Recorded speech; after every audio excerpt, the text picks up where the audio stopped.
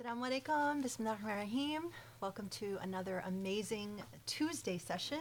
We've been waiting for days for the next segment of Surah Ahzab.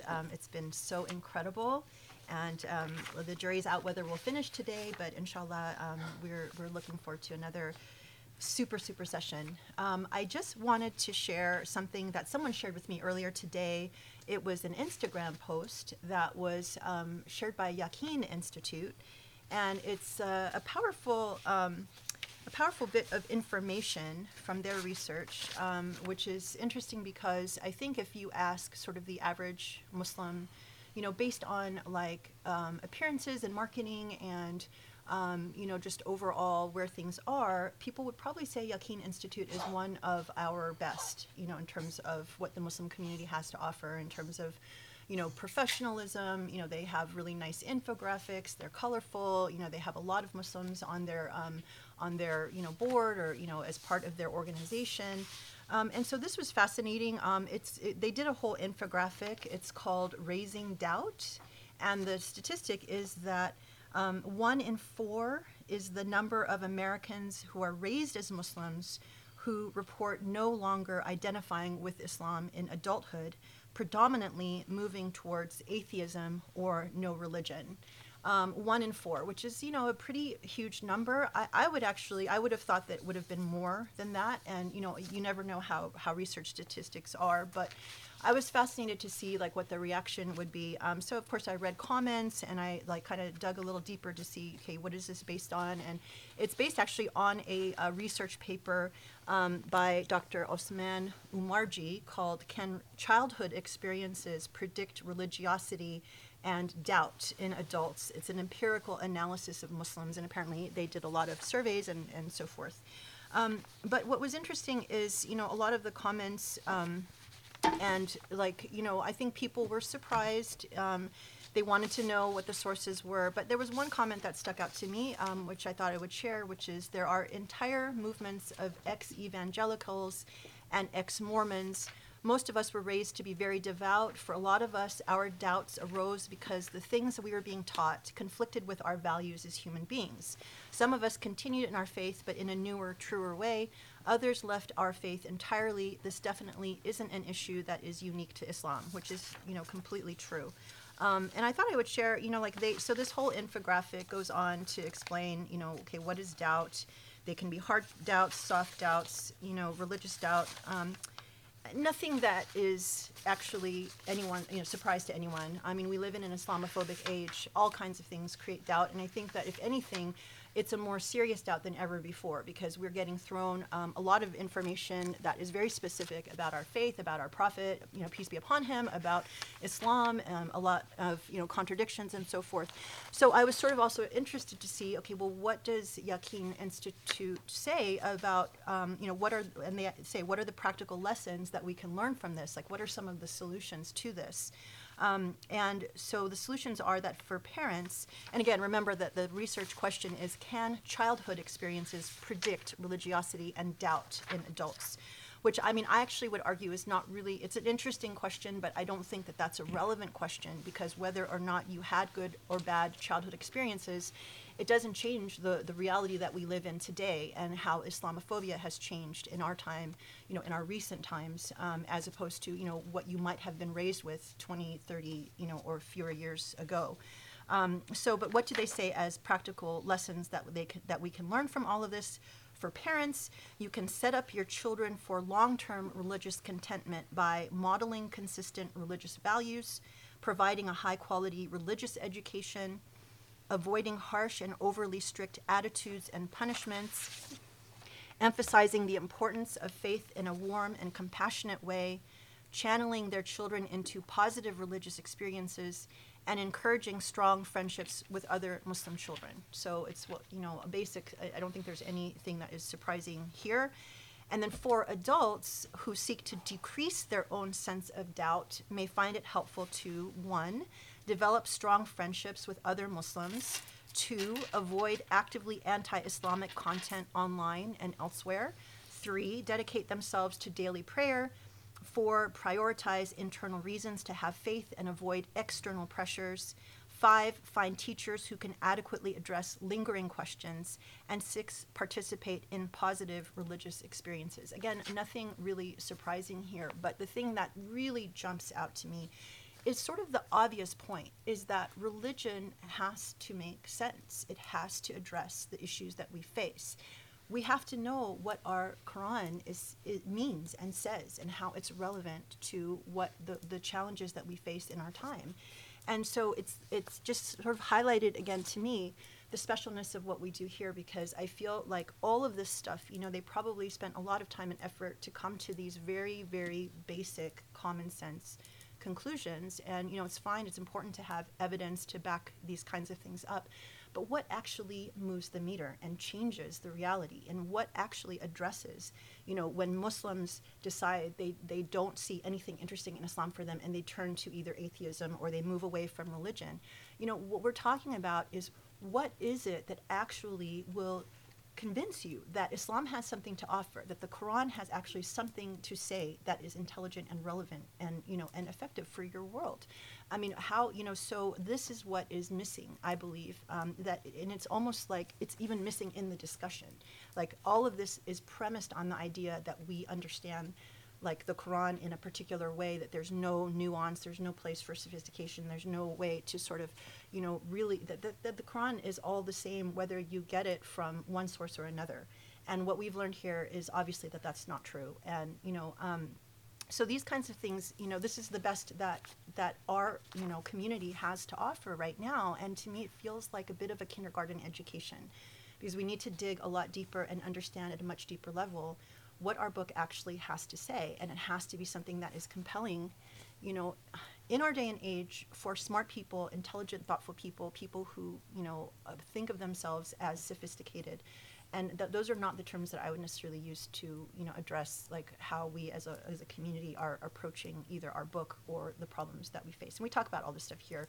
But so, to address like, okay, what is the solution? And I hope that people will just take, an opportunity to share with others that, look at the project Illumine. I know it's hard to watch 6 hours or 3 hours or 10 hours, however many hours we've spent on any particular surah.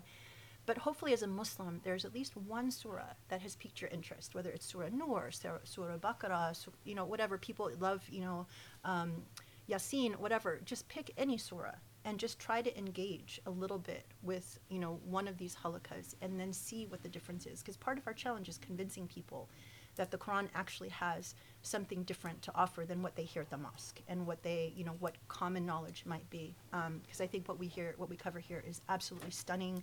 It's unprecedented. It's obviously never been, like this approach of even a thematic unity to a surah is something completely original and new to our tradition. And this is the game changer.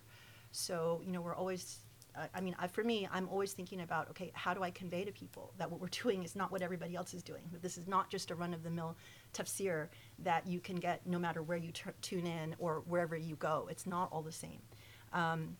So, hopefully if people are on social media, they're following our Instagram posts, we're trying to, drop really powerful quotes, excerpts from the khutbah and from the halakha. All of these things hopefully are planting seeds for people for when they're actually ready to search. But, these kinds of research models just sort of emphasize to me how far away we are from even like addressing, okay, what is really going to prevent people from leaving this faith?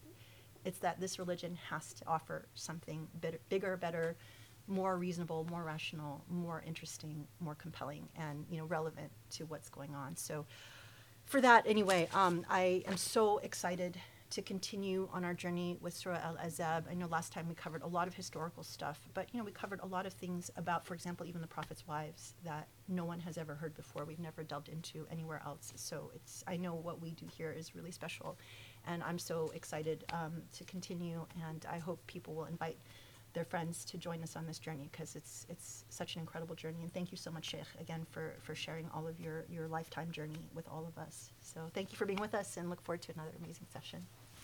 Bismillah ar-Rahman ar-Rahim. Subhanallah al-Ali al-Azim. Alhamdulillahi Rabbil Alameen. والصلاة والسلام على محمد النبي الأمين خاتم الرسل والأنبياء أجمعين المرسل رحمة للعالمين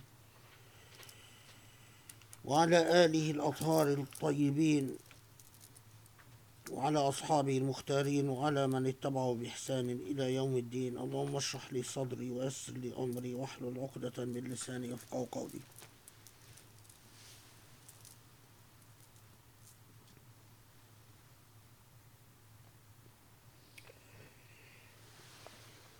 Okay, so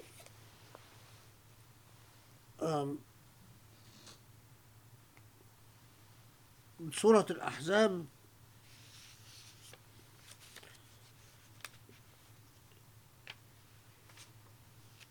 so far we started out with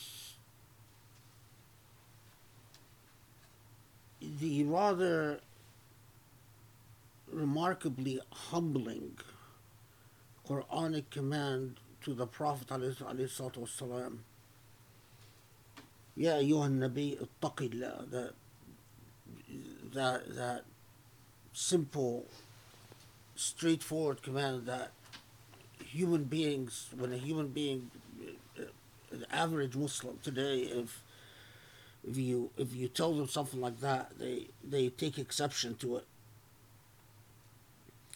But Surah Al-Ahzab in itself is a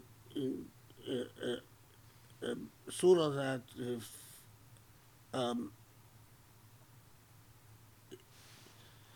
in many aspects is, while centering the Prophet ﷺ, placing the Prophet in the center of everything, it also at the same time is very humbling towards the Prophet ﷺ, as we will see. Anyway, so Surah Al-Ahzab, as we've talked about, begins with this, then moves on to what I refer to as the construction of reality,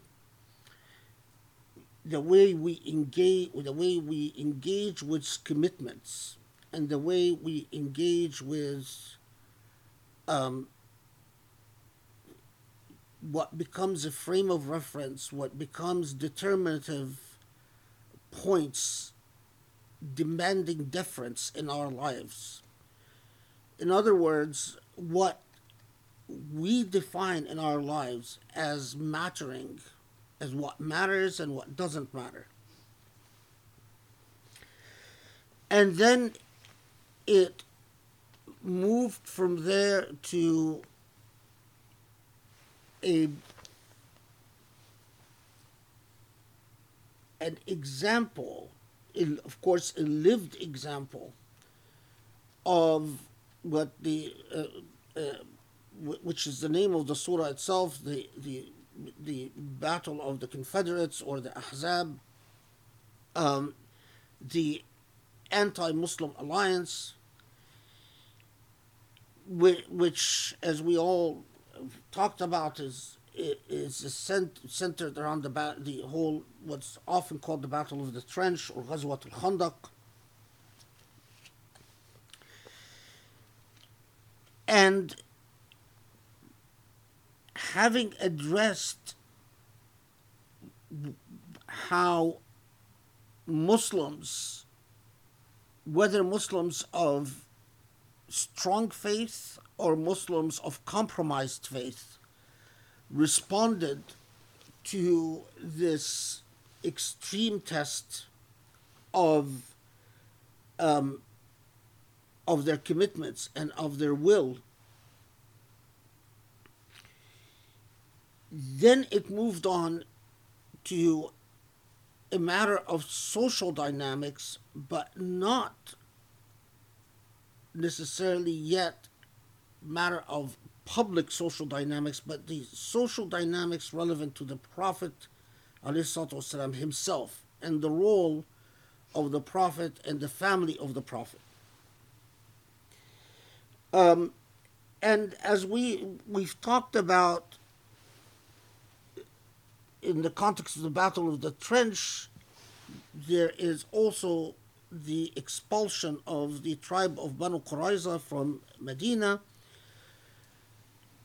And in the course of this discussion, I mentioned that there are many historical ambiguities. I mean, and we've gone through a number of them. Whether, you know, narratives about the role of someone like Abu Lubaba, and whether it's accurate or historically accurate or not historically accurate, or the Sa'd ibn Mu'az, the role of someone like Sa'd ibn Mu'az, and so on and so forth. Um, I expressed very strong doubts about the narrative of the massacre, the whole narrative of Sa'd ibn Mu'az ruling, according to many of these stories, ruling per Jewish law that the men of Banu Qurayza be executed, and that the women and children be enslaved, and there are. This is a much larger topic, but among other things, it's just very noteworthy that the narratives, these narratives, end up the tenor, the tone, the substance of these narratives have the clear effect of actually making Banu Qurayza, who are supposed to be a very treacherous tribe, a tribe that stabbed Muslims in the back, actually end up looking heroic. And Muslims,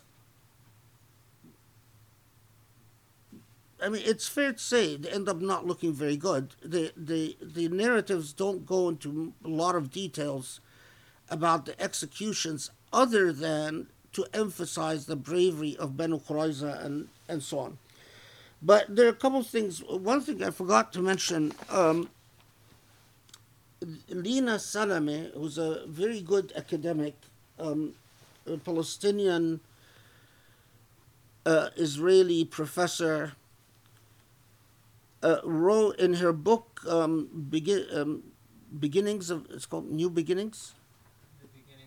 The Beginnings of Islamic Law. She actually discusses the historiography of the incident with Banu Qurayza, and then Steve Conley sent me a message, an article by Walid Arafat called New Light on the Story of Banu Qurayza and the Jews of Medina. This is a 1976 article. I actually haven't read this article, probably because it's 1976. Anyway, then there is an Israeli academic, Mir Kester, who responded to Walid Arafat's article, apparently in 1986, with an article called "The Massacre of Banu Qurayza: A Re-Examination of a Tradition." It was published in the Jerusalem Studies in Arabic and Islam. And then an article that I have seen by Munir Muhammad, and Munir Muhammad is a good scholar. It was published in 2016, titled "Some Reflections on the Story of Banu Qurayza, a Re-Evaluation of Ibn Ishaq's Account," and it was published in the Islamabad Law Review in 2016. And Munir Ahmed rebuts Mir Kester's rebuts the rebuttal of Mir Kester's rebuttal of Walid Arafat. So you have originally Walid Arafat, and then Mir Kester, and then finally Muhammad Munir in 2016. Can you pass this to Rami? And of course, the Lina Sanama discussion in her book, The Beginnings of Islamic Law, and I don't think we've been able to find, although I know I have a copy of it in my archives somewhere, of the thesis that was written by Galal Keshk's son at John Hopkins about this the historiography of this incident and so on.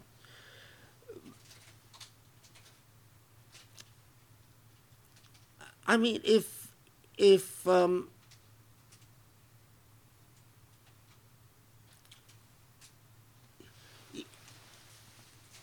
I think it is fair to say that the one cannot take as a historical fact that 600 or 700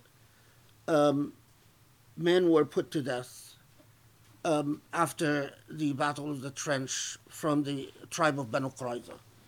Uh, there was, at the same time, there is evidence that the certain of the leaders of Banu Qurayza were executed, but that would be 6 or 7 executions.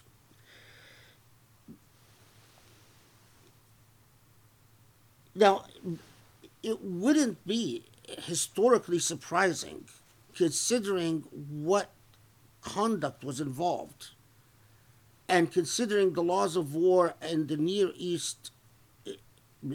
Eastern legal systems at the time, leave alone legal systems all around the world, it would not have been a surprise if, in fact, the fate of Banu Qurayza would have been, as the narratives of Sa'd ibn Mu'az claims.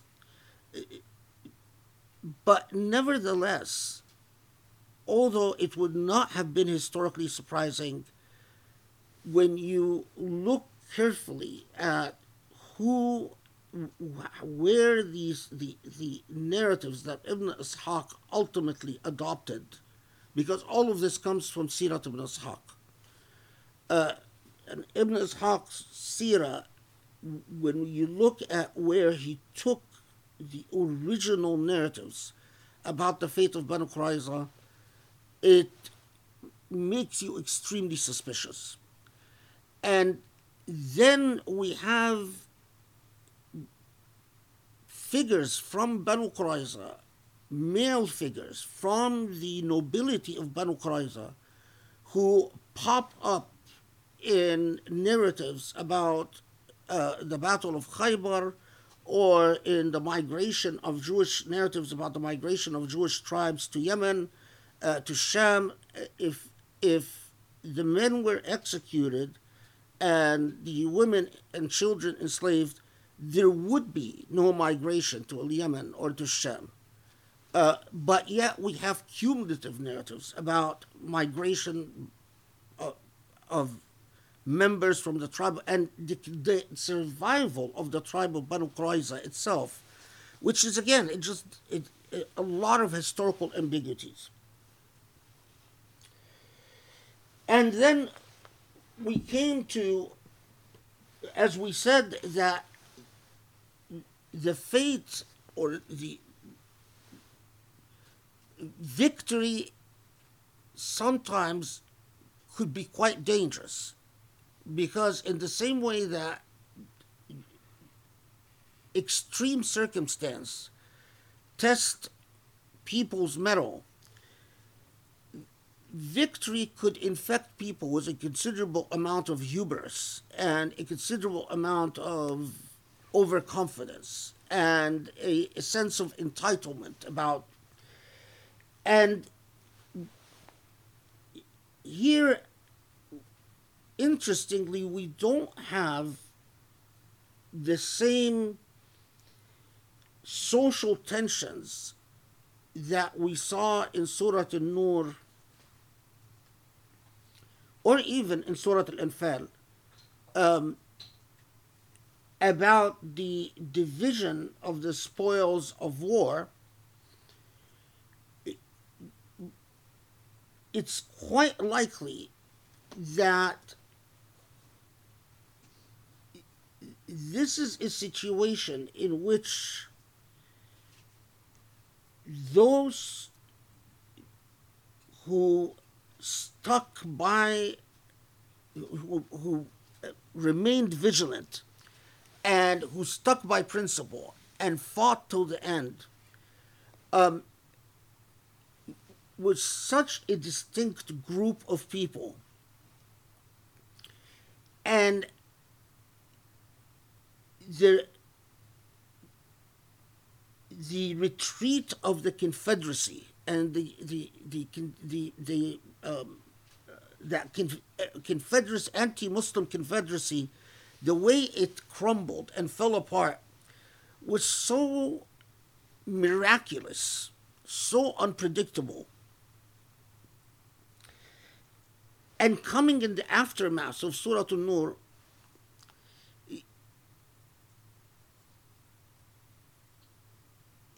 we just don't have the type of narratives where people would go to the Prophet ﷺ and say, why aren't we getting bigger spoils of war or a bigger share of the spoils of war? There was, I am sure, if you try to put yourself, to reimagine the historical situation, you can imagine that all those who retreated and went back, quote unquote, to protect their homes, are in a very awkward position and in a very strange position after the siege failed. And they are, they would be worried about rehabilitating their reputation and rehabilitating their position after such a major victory.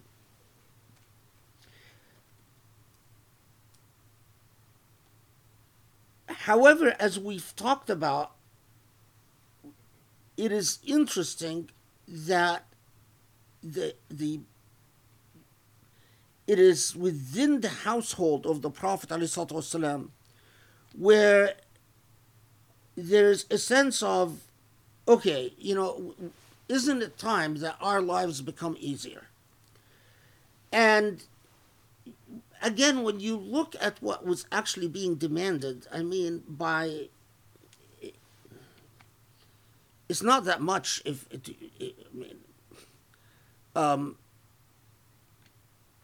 it's not that much if you are considering what royal homes or emperors or what, but decisively for the Prophet ﷺ, the very idea that within his household there would be individuals that are demanding a greater share of dunya is unequivocally unacceptable. And as we've talked about, there's an ultimatum, and the ultimatum doesn't come from the Prophet ﷺ, it comes from God.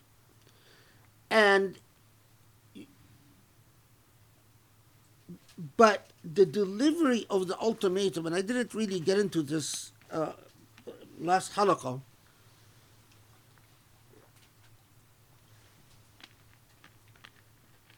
the delivery of the ultimatum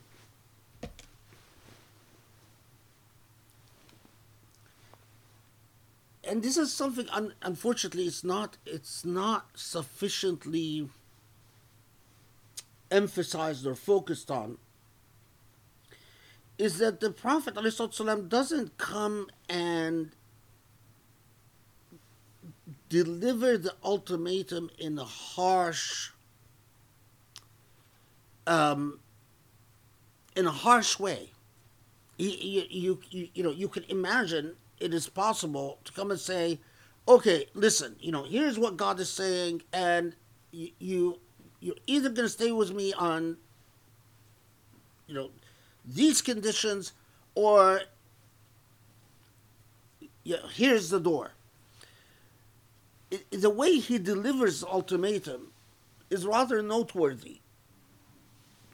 Many of the narratives say that he begins with Aisha, and he tells Aisha, there's something I want to talk to you about. and I want to talk to you about it, and I don't want you to give me an answer right away. I want you to consult with your parents, think about it, and then give me an answer. And he communicates not just the verses, but basically he says,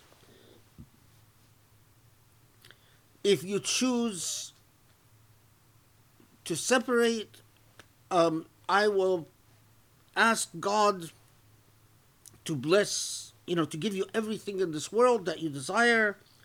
But if you choose to remain with me, then you have to understand that this path will not get easier. And Aisha chooses, she refuses to consult with her parents and says, I know the answer right away, but he meets with each of his wives and has the same conversation. The reason I emphasize this is that these little indications, these little adilla of the personality of the Prophet ﷺ are, in my view, of greater significance in identifying for us the sunnah of the Prophet, the path of the Prophet, the example of the Prophet, than the type of events where we have great difficulty establishing the historical facts because they were historically burdened events. And what I mean by historically burdened is that they were events in which there were vested political and social and other interests in tweaking the narrative one way or the other. The narratives that seem to have been reported through history, uncontested, so they're narratives that are simply transmitted without anyone noticing that they deserve to be contested. These narratives, and that give us a sense of the Prophet ﷺ as a human, not as a public figure, but as an individual. So narratives, for instance, about his dhikr, narratives about the way he would joke with someone, narratives about casual conversations he's had with this person or that person, are extremely significant in understanding these micro details are extremely significant in unpacking the moral example of the Prophet. Because narratives about whether he married X person or whether he freed X person, or you will often find these narratives hotly contested with a great deal of inconsistency, and you will identify strong vested interests in the narrative, in the various competing narratives.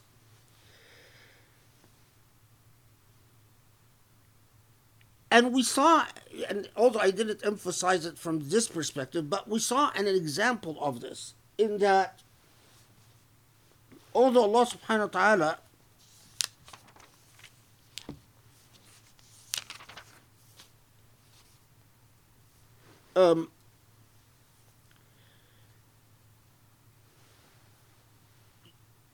first, the articulation of a special status for the wives of the Prophet, and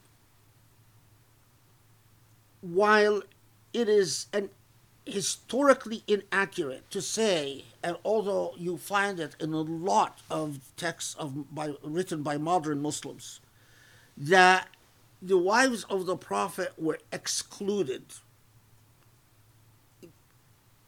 They were told to prefer to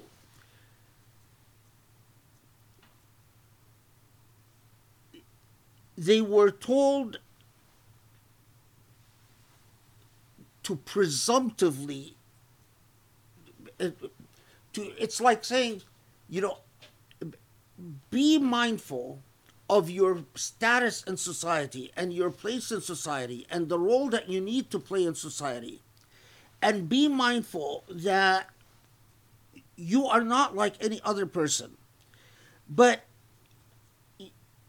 we continue, if the wives of the Prophet needed to exit their homes for one reason or another, if they needed to get something done, they did it.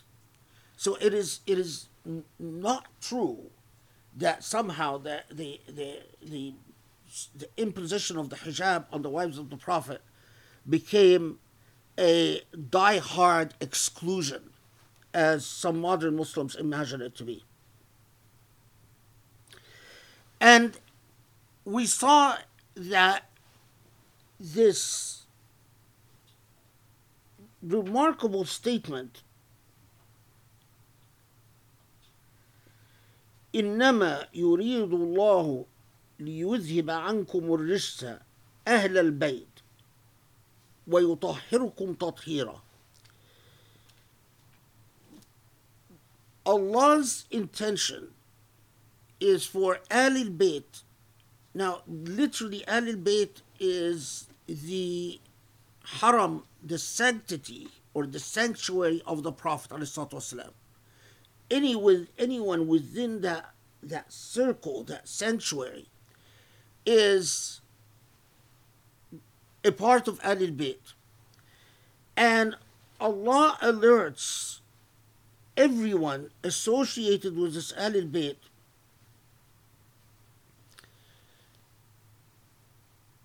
that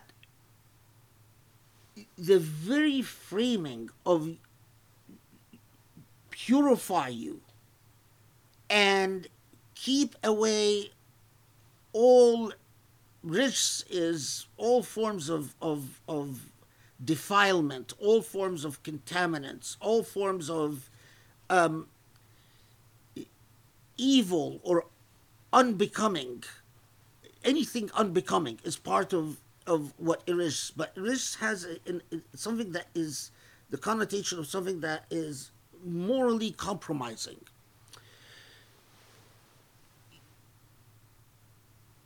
By the language here,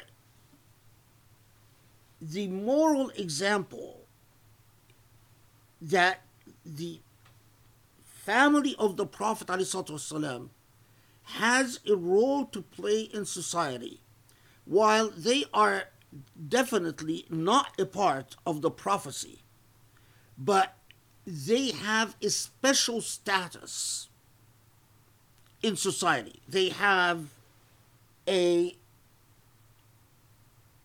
role of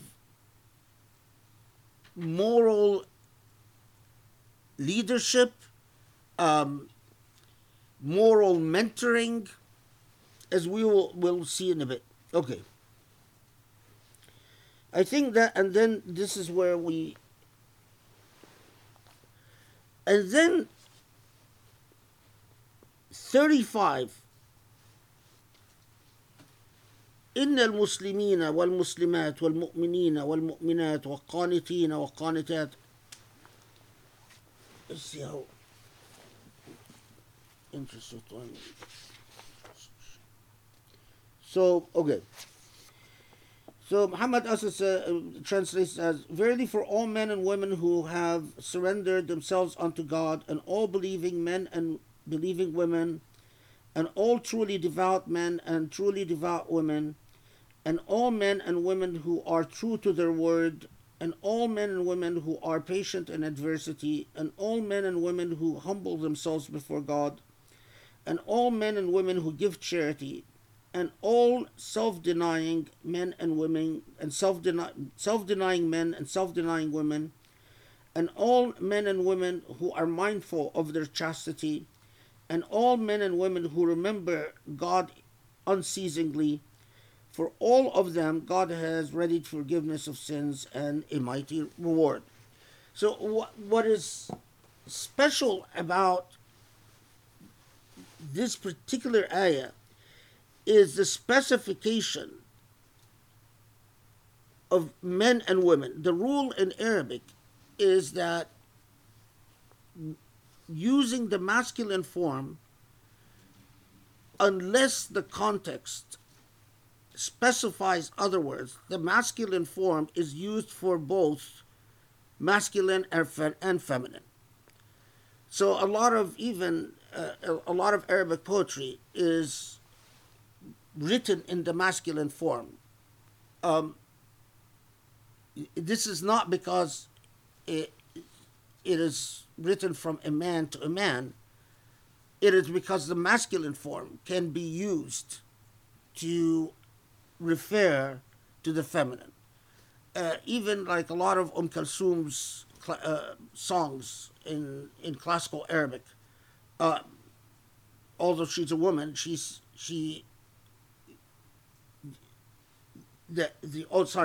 the poet who wrote the poet who wrote the poetry that Kulthum is singing, the poet was a man, and he writes the poem in the masculine form. Of course, these songs were not written for Kulthum. They were written long before Kulthum was even born. But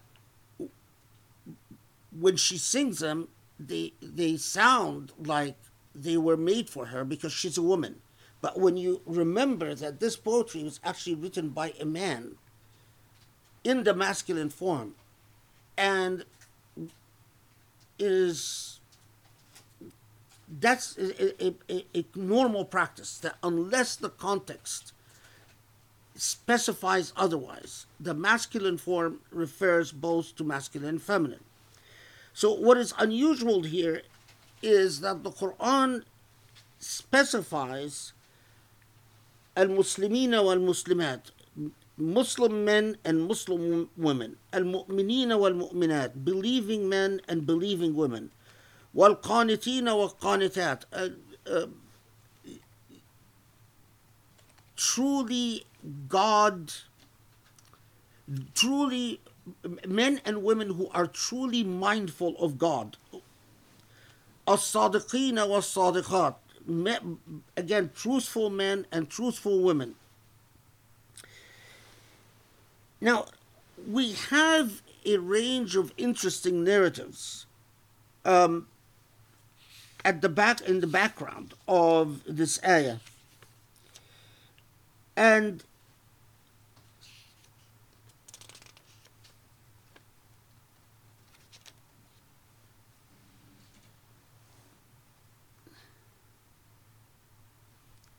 let me see where did I write it now.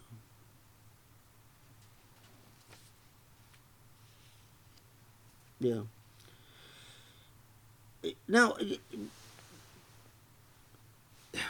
some versions of these narratives say that it was wives of the Prophet ﷺ who, like Salama, in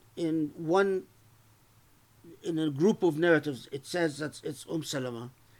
That Salama, other narratives say no, it was other wives. Some narratives say it was 2 or 3 wives. Basically, they all go and say to the Prophet, ﷺ, why is it that Allah mentions men in the Quran and doesn't mention us women? ما لنا لا نذكر في القرآن كما يذكر الرجال. Other group of narratives say that no, it wasn't wives of the Prophet, or it wasn't just the wives of the Prophet, but it was women in the community like Ammar al-Ansariya. And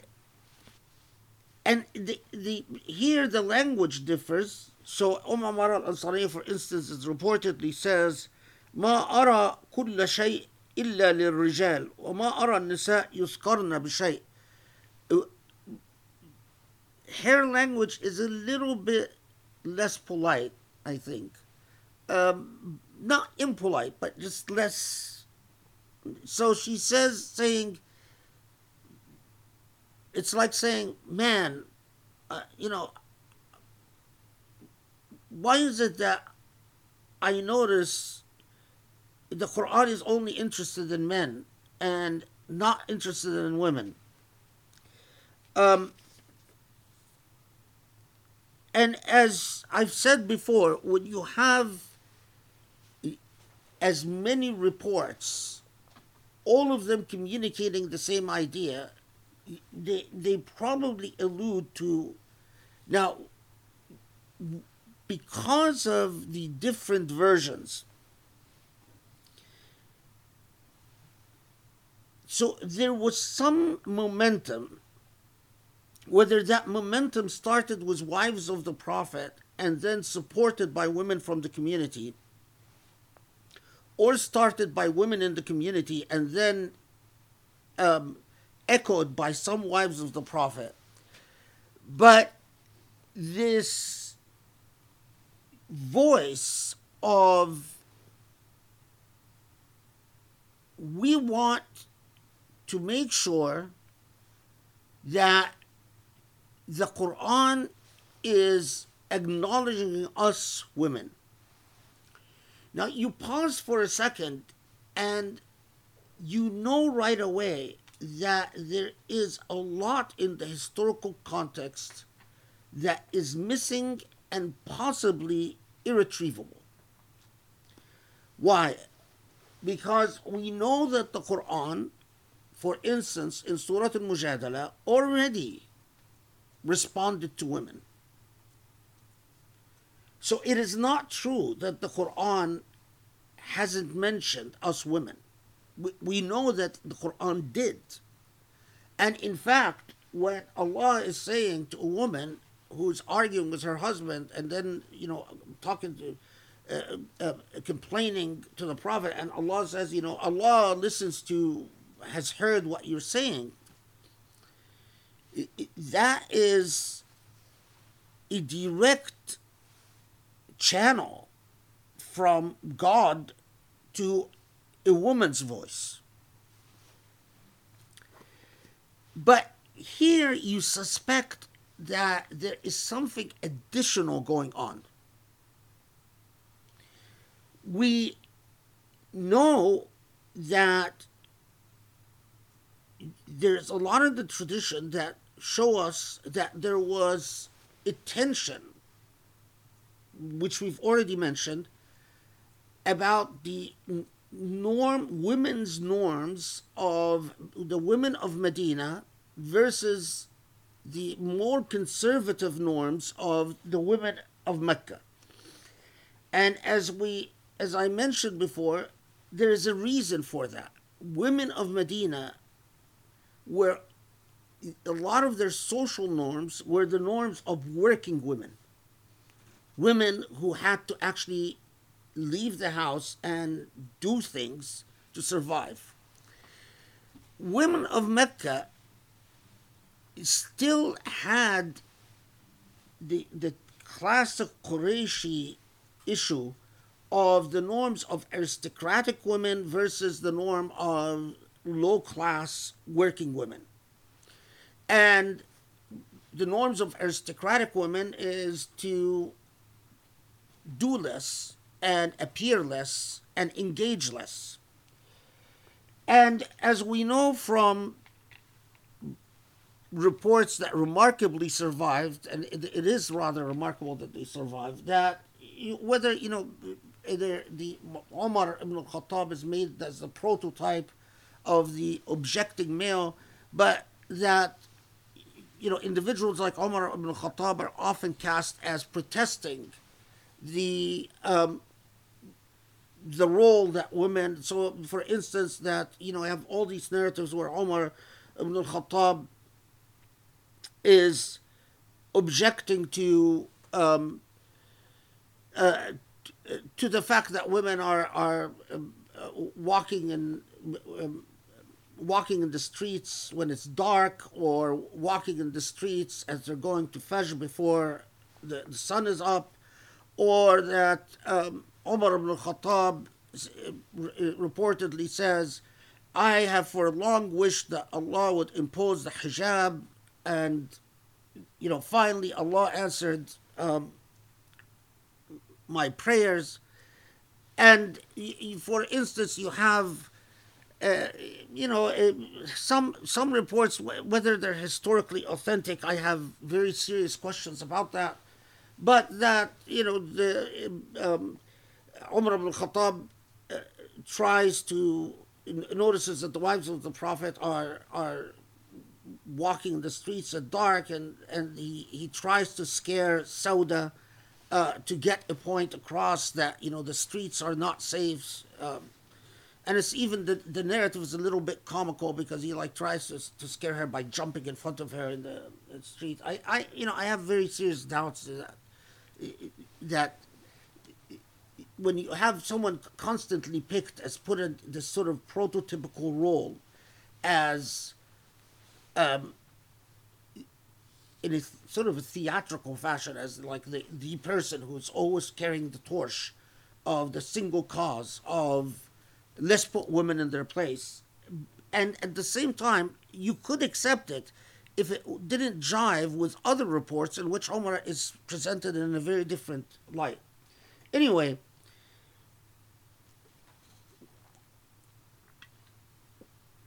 there is clearly a tension, and the tension is that the Prophet ﷺ supports the active role of women in society. So even in the Battle of the Trench, while so many men withdrew, there are women who, like in the Battle of Uhud, women who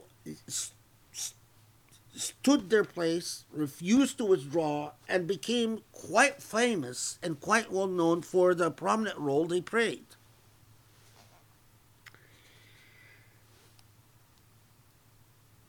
Okay. So, and at the same time,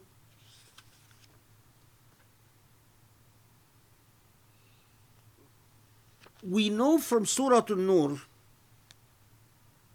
and from Surah Al-Ahzab, as we will see in a second, that with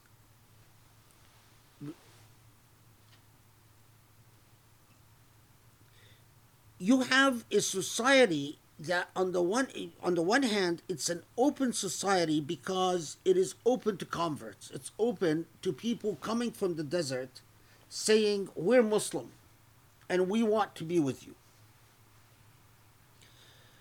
But on the other hand, any society that has to worry about hypocrites, a class of people that you can't trust within, a society that has to worry about consistent betrayals by outsiders who signed the covenant with you and then broke their covenant and then joined your enemies, and at the same time constantly have to worry about an external threat,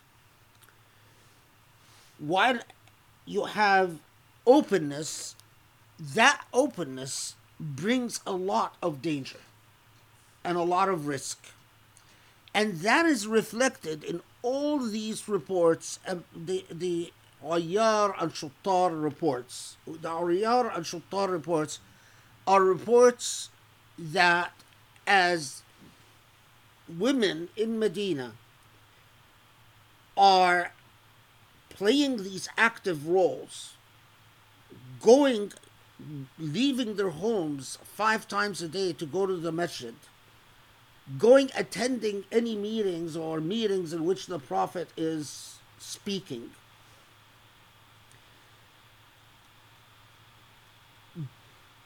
playing a role in the Battle of Badr and the Battle of Uhud and in the Battle of Ahzab. You also have elements that, whether unsavory local native elements or migrant elements that came to Medina from the outside, in other words, often described simply as Bedouins, that came to Medina. Now, whether they came to Medina thinking, well, maybe, we can get something of the spoils of war, nominally saying they're Muslim, but what we see from Surah An-Nur and Surah Al-Ahzab and numerous reports is that there is also a harassment of women in open spaces in Medina. And a lot of the prototypical narratives attributed to Omar, their response to this harassment is, well, women should play a less public role. But the Prophet ﷺ refuses to say anything that, in fact, would limit the role of women publicly. And importantly, when what is commonly known as Ayat al-Hijab, the verse on hijab, comes, it doesn't come to address all Muslim women. It's limited to the wives of the Prophet. And it's prefaced, the preamble of it, to it says, لَسْتُنَّ كَأَحْدٍ مِّنَ النِّسَاءِ, you are not like other women. So although we have a lot of these narratives, and Fatma Mernissi, for instance, makes a very big deal of these narratives, where she says, which I don't accept, by the way, her interpretation of the history, that the Prophet was sort of had a progressive outlook and wanted women to have an active role, and then the Ayat al-Hijab is revealed, and conservative elements in society win, and now women are secluded after the Ayat al-Hijab.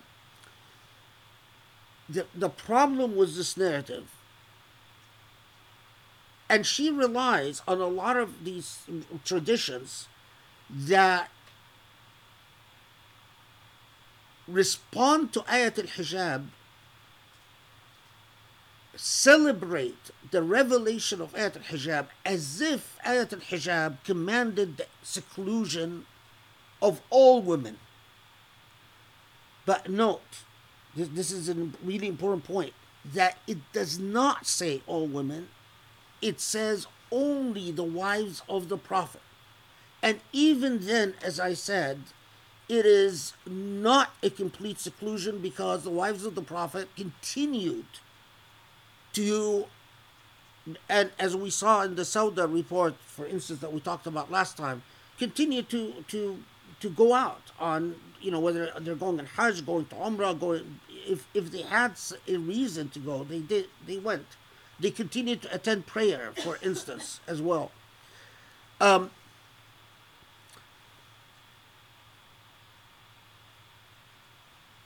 So, Ayat al-Hijab is not about, and again, I'm emphasizing, is not about Muslim women in general. It is about only the wives of the Prophet by the language of the ayah itself. Okay. However, what do we make of the fact that we have these narratives in the tradition that although the terms of Ayat al-Hijab says وَقَرْنَ فِي بِيُوتِكُنَّ وَلَا تَبَرَّجْنَ تَبَرُّجَ الجَّاهِلِيَّةِ الْأُولَى, prefacing that يَا نِسَاءَ النَّبِيِّ لَسْتُنَّ كَأَحَدٍ مِنَ النِّسَاءِ, you are not like other women, and it addresses its commands to the wives of the Prophet. What do we make of the fact that there are extrapolations on these ayat in Surah Al-Ahzab that apply to the wives of the Prophet, extrapolations that effectively read these ayat as if they apply to all women? What you make of it is that clearly there were social tensions, in that it is absolutely true that in all likelihood, that whether, as I said, Omar is always placed as the prototype of this orientation, but that there were, with events like the siege, with all the turbulence that taking place, there were males that wanted women to play a more secluded role, or wanted to strictly limit the role that women played. Allah responds to this by limiting the role that the wives of the Prophet play.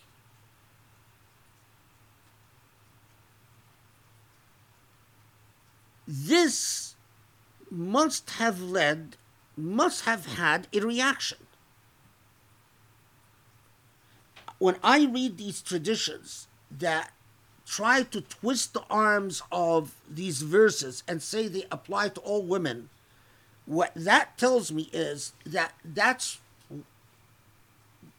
it is an indication of a historical social dynamic where there were pressures to indeed limit the role of women. In all likelihood,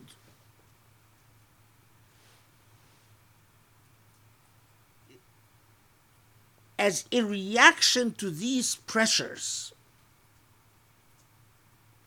women came to the Prophet ﷺ and wanted assurances that they are fully validated. And whether it is in fact came from women in the community, like Amir al-Ansariya, or from the wives of the Prophet, you can imagine, they know that the Quran has acknowledged women, and they are aware that when you speak in the masculine, unless the context... But what does that mean when you have these traditions that tell you, oh, why is it that God only mentions men? What do these traditions indicate? They indicate that there is a social momentum saying we want to be validated. But why do you want to be validated? Well, you want to be validated in response to a momentum that wants to negate you. or invalidate you. So part of this, I imagine that part of this is that now, so you have this, after Ahzab, after seeing that a lot of the men ended up being a disappointment, an increasing active role for women, I can imagine that collectively you've heard a higher voice by women. And what the Quran comes and says, part of this voice is illegitimate. And that the part that's illegitimate are the women that turn their increased social role, or if you will, into a demand for material things. And concretely, they go to the Prophet and say, we want more. But the part that is legitimated by the Quran is the moral validation of women. So, look, right after you have 33 telling wives of the Prophet to avoid the tabarruj of Jahiliyyah, and that Allah wants to purify Ahlul Bayt, and then underscoring in 34 that wives of the Prophet focus on the hikmah and the revelation. In other words, focus on the ethical teachings that are being conveyed and repeated and emphasized in your households.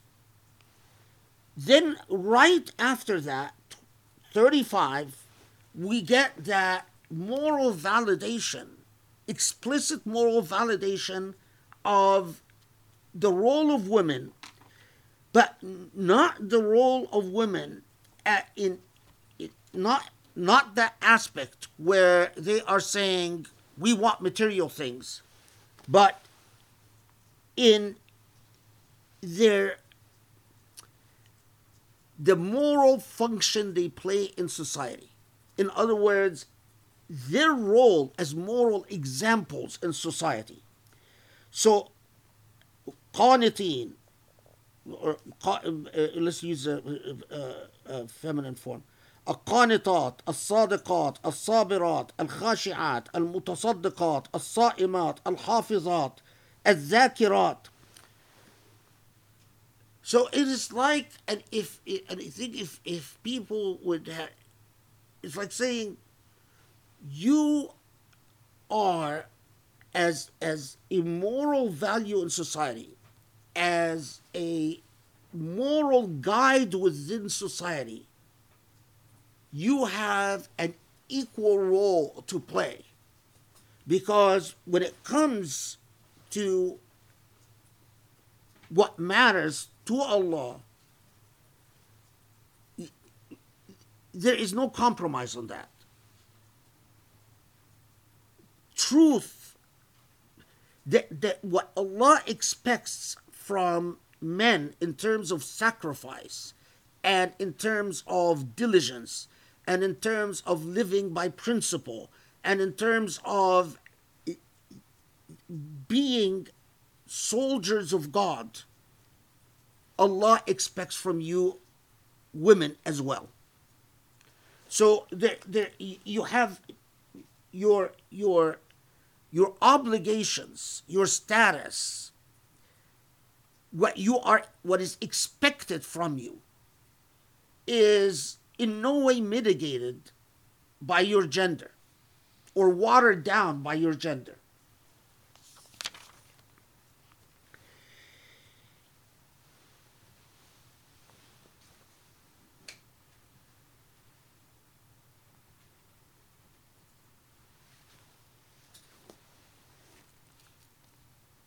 Okay.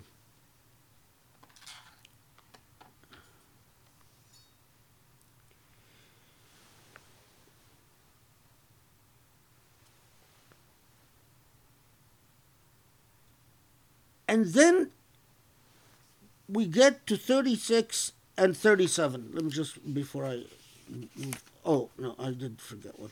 Okay. Um,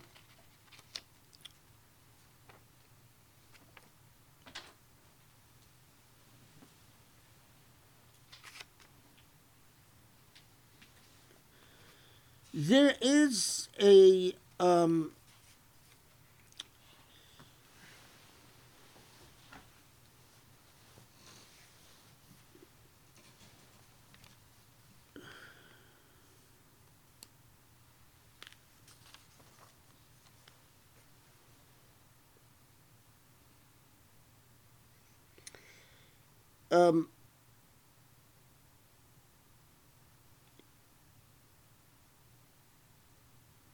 there is in Tafsir al-Qurtubi a passage that I've always thought has caught my attention. I just, it's really interesting.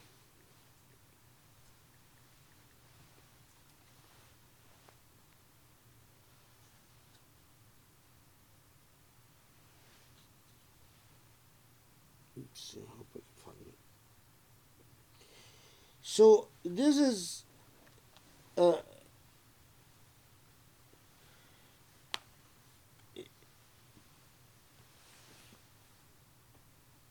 it's a passage I would say of historical curiosity. Okay,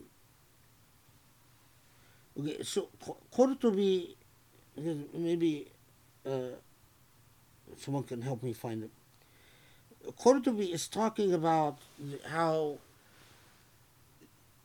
the the wives of the Prophet ﷺ are, ordered to avoid, to be especially keen about avoiding tabarruj. And of course, we've already mentioned that tabarruj generally, and tabarruj, as we said, is to to make it a point to display one's physical attributes, to draw attention to oneself, and how that tabarruj is wrong. And then Qurtubi says that in his travels, he has never seen women more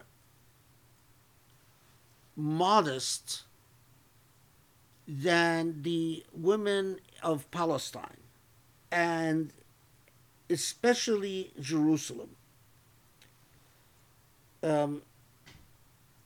So I want to find this passage because it's very, especially these days when Muslims have all like to pretend like Palestine never mattered, and that Jerusalem doesn't matter anymore. You know, I everything in my being tells me that if Muslims, as long as Muslims continue saying Jerusalem doesn't matter, they will remain cursed by Allah. Allah will never bless anything they do. Okay. The key in Qurtubi's text, Rami, if you're looking for it, is the word Nablus, because he talks about his visit to Nablus.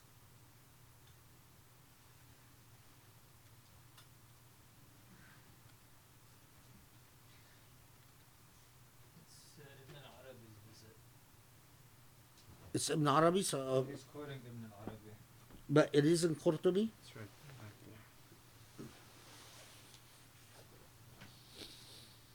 You see people who know like computer stuff, it's like they save so much time. Like, this could take me hours just trying to find. It's just like Rami's just like 2 minutes, not even 2 minutes.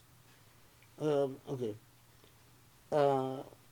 قال ابن العربي لقد دخلت نيفا على ألف قرية. So he says Ibn Arabi, yeah. So he's reporting So Ibn Arabi says, I've entered maybe more than 1,000 villages.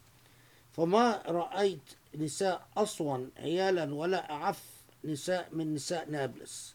So, but he says, I've never seen women who are more modest and pure than the women of Nablus, of course, in Palestine. فما رأيت امرأة في طريق نهارا إلا يوم الجمعة فإنهن يخرجن إليها. So he says that he doesn't see women in the streets except on Fridays, because on Fridays all the women come out to go pray. And إلا يوم الجمعة فإنهن يخرجن إليها حتى يمتلئ المسجد منهن فإذا قضيت الصلاة وانقلبن إلى منازلهن لم تقع عيني على واحدة منهن إلى الجمعة الأخرى وقد رأيت بالمسجد الأقصى عفائف ما خرجن من معتكفهن حتى استشهدن فيه. So he's saying that all the women, he doesn't see them in the streets except on Fridays when they all come out to Friday prayer. And then they disappear from a Friday to Friday. So basically all the women just come out to Friday prayer. Which again, by the way, just note, when I mentioned to you earlier that it's only in the modern age where we made Friday not relevant for women. That's a modern invention. It's not because it's clear historically that women would always go out to the mosque on pray Fridays. And then he says that, and then he saw women in the Aqsa Mosque. They remained there. They secluded themselves in the Aqsa Mosque until they were martyred in it. Of course, he's referring to their martyrdom during the Crusades. Anyway, yeah, because then the Khalifat al-Amr Rasul حين خرجت تقود الجيوش. Anyway,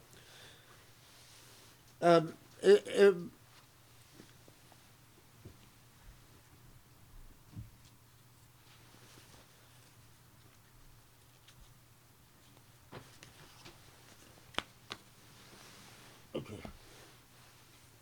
So now, remember that part of this journey, while Allah made very clear that it's important to note, because we that part of our discussion about the construction of reality is what in Surah Al-Ahzab is very clear and what is not clear.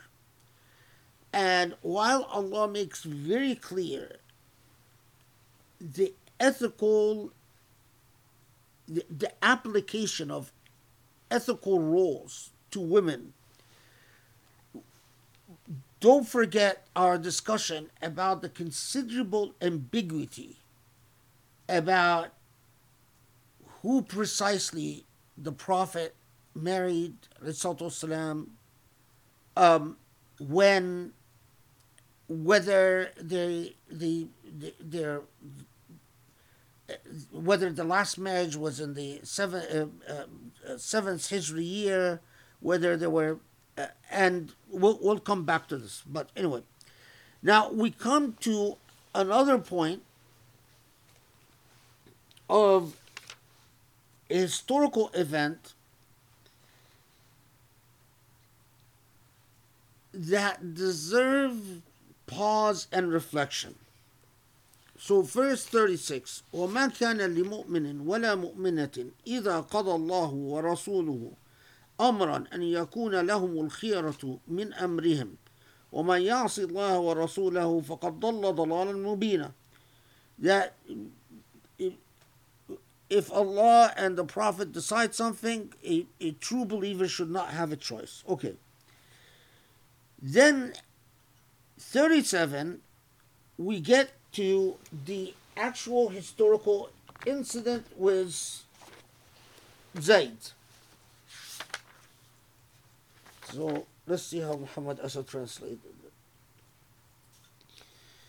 And O Muhammad, thou didst say unto the one to whom God has shown favor and to whom you have shown favor, hold on to your wife and remain conscious of God. And thus would you hide within yourself something that God was about to bring to light. For you did stand in awe of what people might think, whereas it was God alone of whom you should have stood in awe. And then when Zayd had come to the end of his union with her, we gave her to you in marriage, so that in the future no blame should attach to the believers for marrying the spouses of their adopted children when they later have come to the end of their union with them. And thus God's will was done. Okay, so this is, of course, one of the famous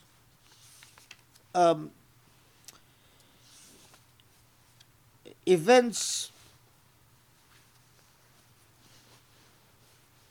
We've talked about Zayd ibn al-Haritha, that initially he was the Prophet's adopted son, and that then in Surah Al-Ahzab, Allah comes and says, you can't give them your name.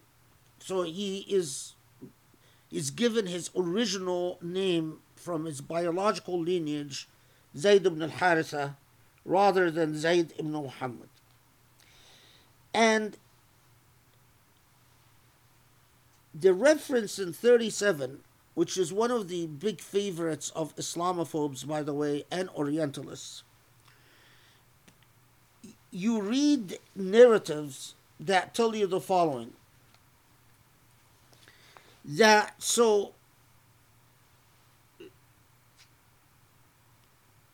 I've mentioned part of it in the past, that the Prophet ﷺ told Zayd to marry Zainab. Zainab didn't want to marry Zayd, and she didn't want to marry Zayd because he is a freed slave, and she sees herself as of honorable lineage and descent. And as the story goes, then they are married, but this language that you, Prophet, you are telling Zayd, don't divorce her, and you're hiding inside of yourself what God would reveal.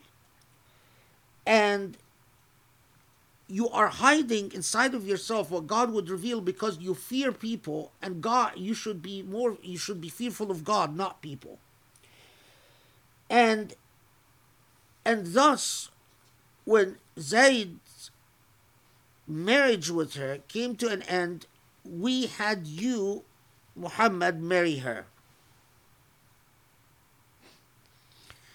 And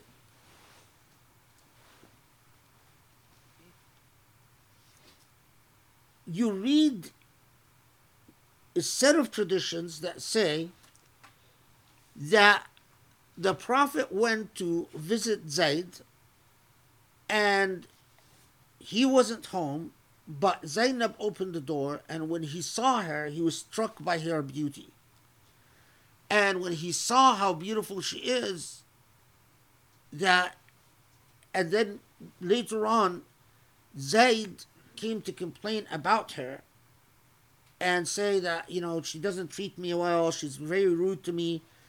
As the Prophet was telling him, don't divorce her, that at the same time he wanted to marry her.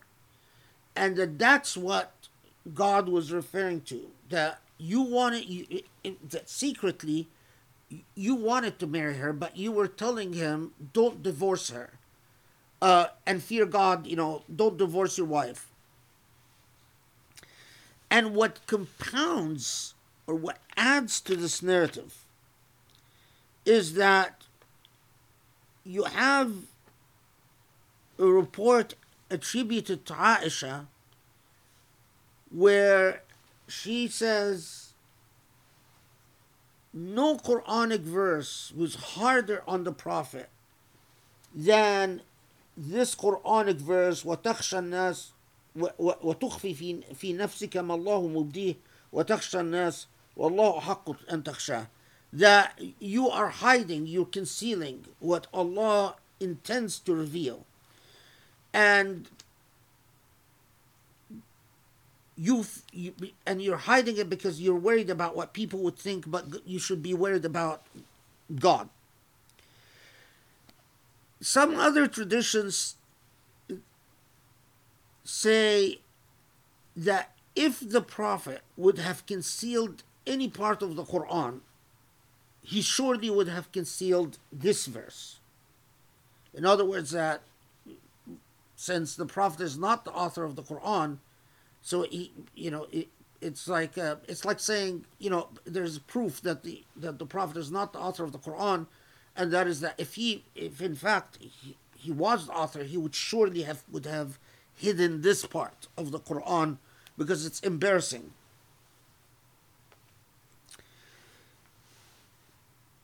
But then you pause, and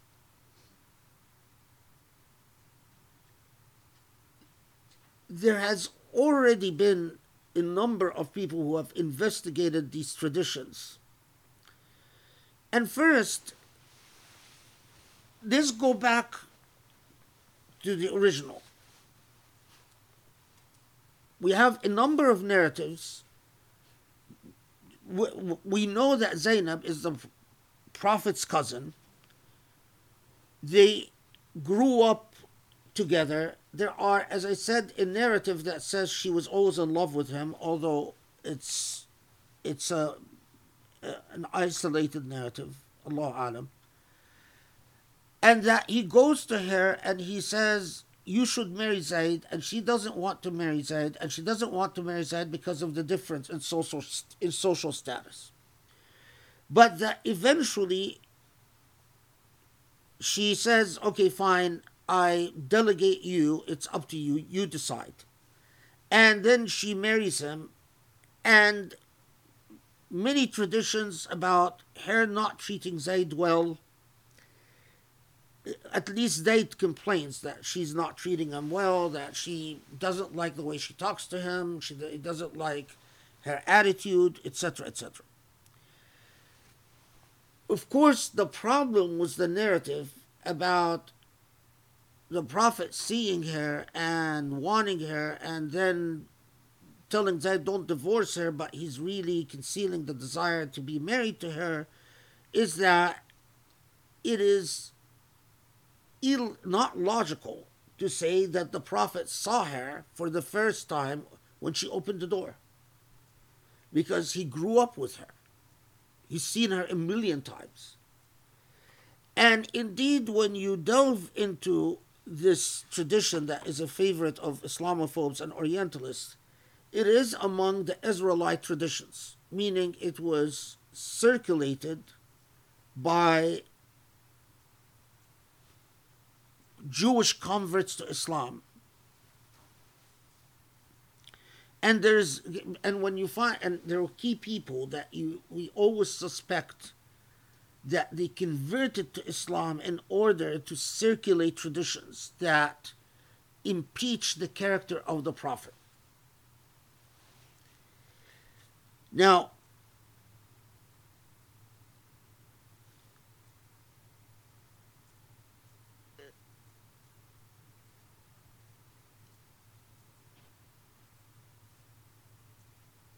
Zayd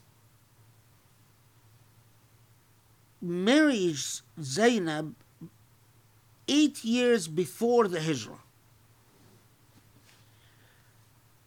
But divorces Zainab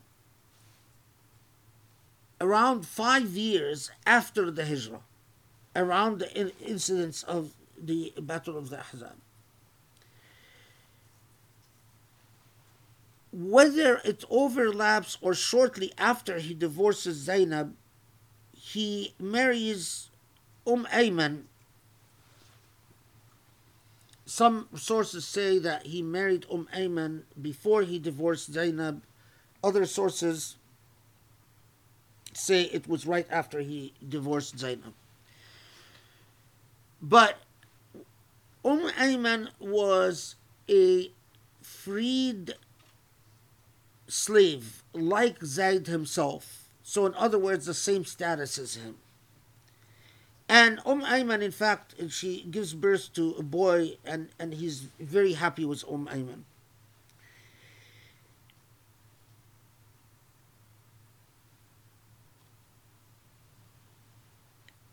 And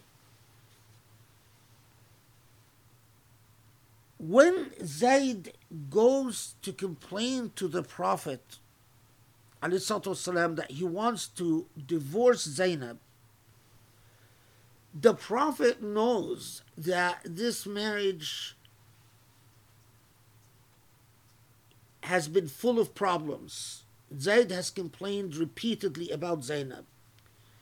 And we have numerous traditions that, in fact, the Prophet, before the divorce incident, has gone to Zainab and tried to talk to her about improving her treatment of Zayd.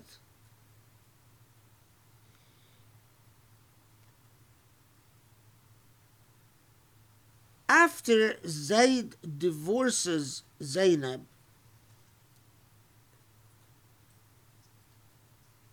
what do you think her status in society is? Zayd was known as the Prophet's adopted son, and although Surah Al-Ahzab comes and says, well, you can't give him your name, but he's still in a very special status. And now, this is the divorcee of the Prophet's ex-adopted son. And Zayd didn't just divorce her, but he divorced her after a whole legacy of complaints about her. Not surprisingly, you read that Zainab became seriously depressed and was weeping. And she's not weeping about the loss of Zayd, but she's weeping about her fate. Now, let me share with you this story that you don't find in Orientalist sources or in Islamophobic sources. So, Zayd goes to her eventually and tells her, when she sees him, she says, what brought... Basically, she doesn't want to talk to him. And he said, I've come to you with news. And in news that will end your sorrow and basically mend your heart. And what news? He says, the Prophet is proposing to you. And she responds by saying, I will not agree until I consult my God. And then she goes and prays on it before she gives him a response.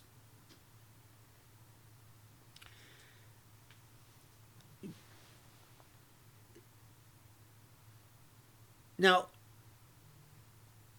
what the personality of Zainab that emerges from this, she's not a lightweight. She's not a person that just receives orders.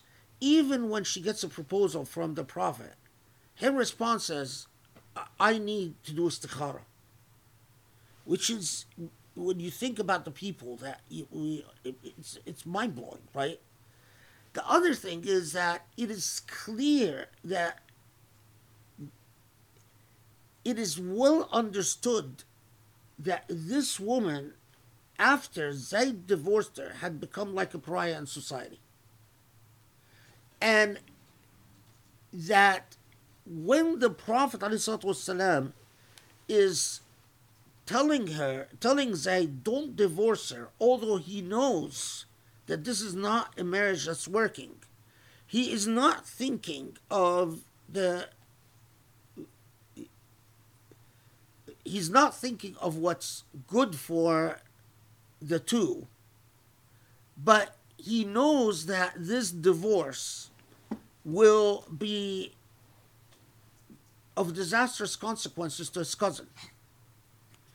Zayd will have no problem remarrying, as he did, because he married Ayman, and there's even reports that he married a woman called Kulthum, who was the first woman to migrate from Mecca to, first Meccan woman to migrate from Mecca to Medina. But some commentators said that what the Prophet was concealing, and they relied on a tradition that said that Allah told the Prophet that this is going to become your wife, and that when the Prophet told Zayd, don't divorce her, he was telling him this knowing that this is a doomed marriage. I have serious doubts about this tradition. For one thing, I find it very doubtful that Allah would tell the Prophet that this is going to be your wife, and the Prophet would still tell Zayd, no, keep her. As do you see what I'm saying? I mean, if you get a command from Allah that this marriage should end, it's unthinkable to me that the Prophet would even hesitate. But considering that this is his cousin, considering that we know what that divorce meant, although she didn't exactly, it was clear that she didn't like being married to Zayd, whatever the reasons are. But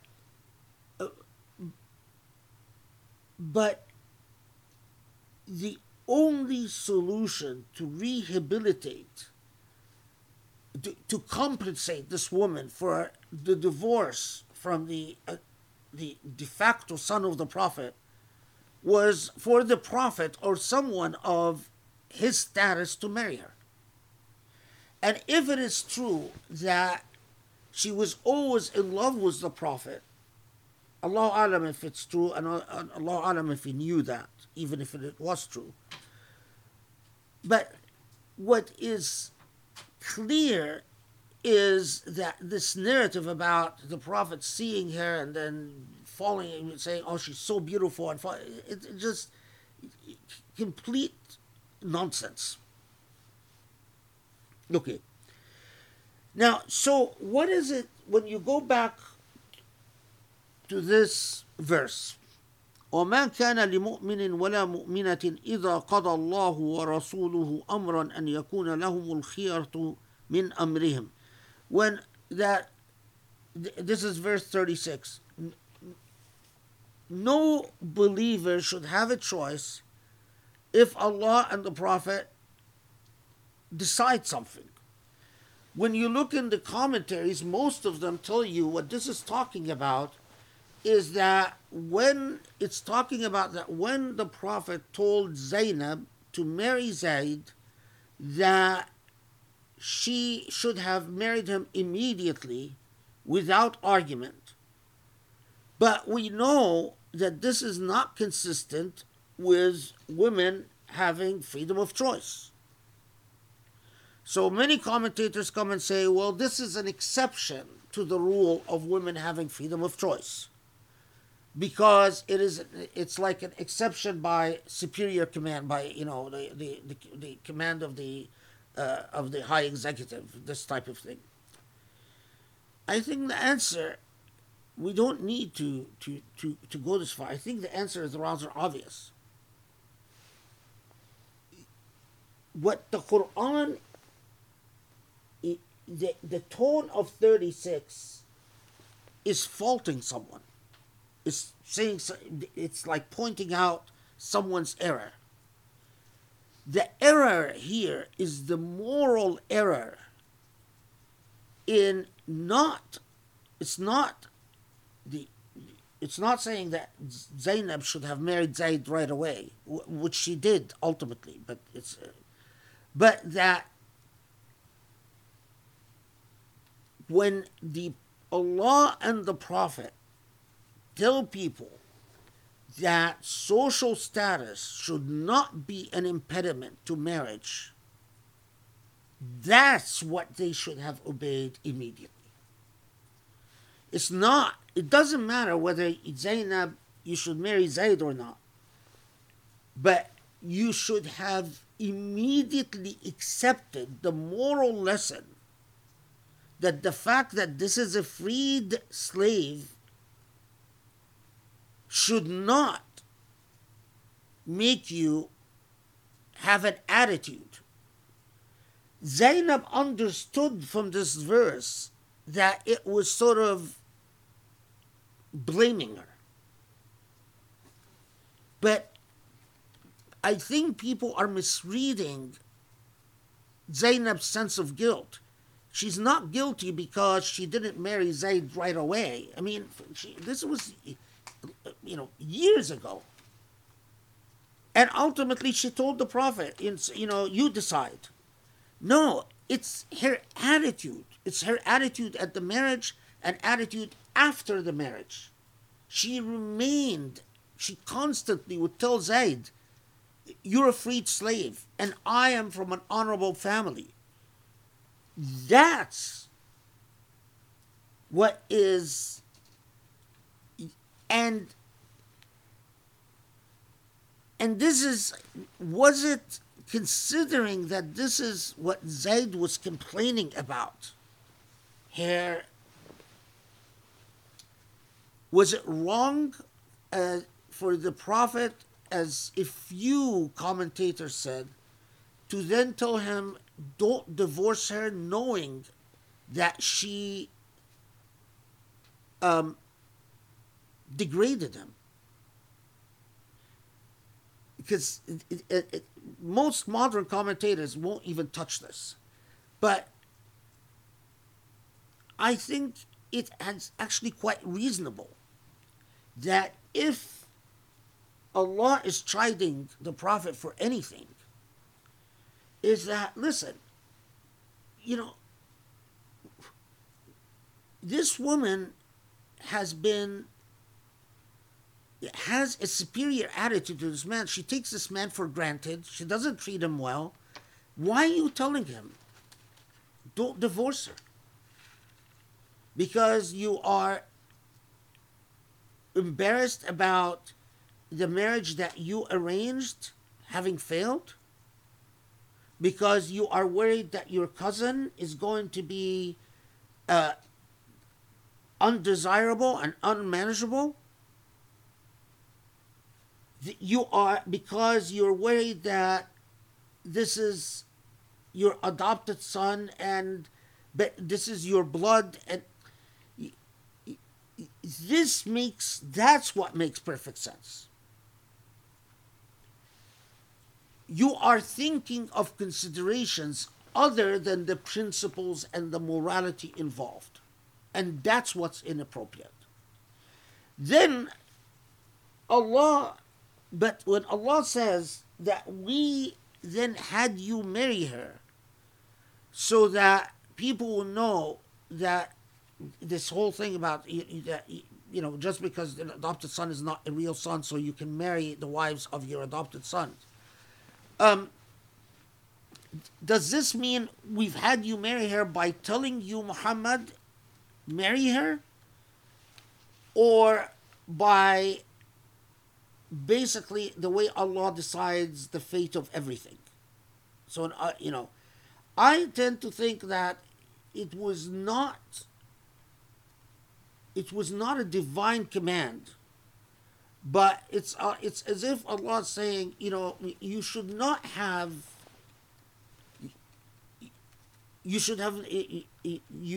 these people married because of your intervention, and yes, the marriage failing, and especially that this is your adopted son and this is your cousin, is embarrassing, but you should not have opposed the divorce, because it's not right that Zayd would put up with this type of behavior, and you've tried to get her to stop treating him as inferior, and she never responded.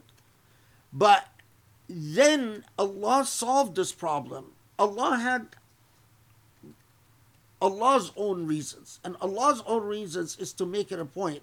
You, Muhammad, married her because you wanted to mend her broken heart and basically save her from the very awkward position she was left in after the divorce. But Allah wanted you to marry her for something completely different. And that's to make a point about adoption, etc., etc. Now, it is very significant, as we will see, that yet again, when we get to the story of Zayd, we get to something full of ambiguity. Here, the historical facts are far more ascertainable, but it takes work.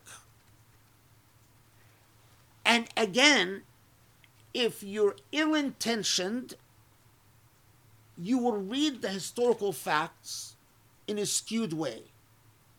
If you're well-intentioned, you will read the historical facts in a very different way.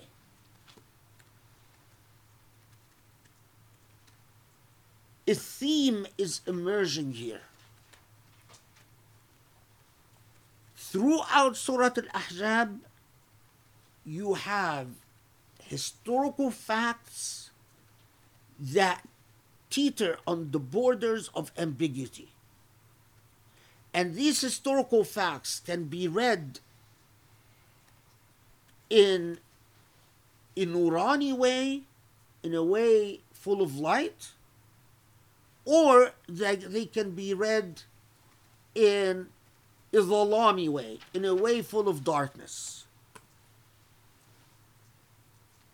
Okay, pause. Think about that. Think about that. Do you notice something? What do we do when we construct reality? We make an interpretive choice. And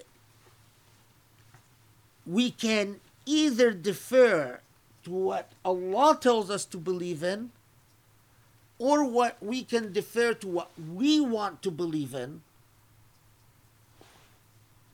And we say, boy, wait, Surah Al-Ahzab so far is full of this same dynamic. It's as if the entire surah is a demonstration of the interpretive choice and the way you are going to navigate, the way you establish facts in life and believe facts in life.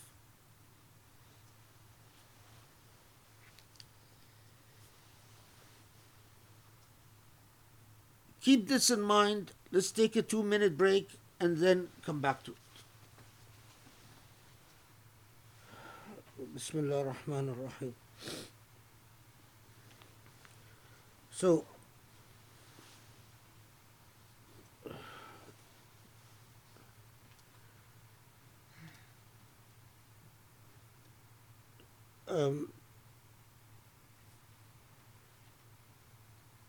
as we said that, so there are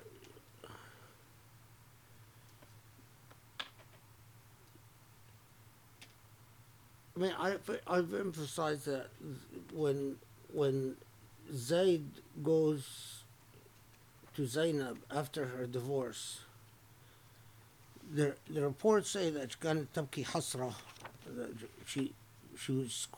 she was weeping because of the state that she was left in after her divorce.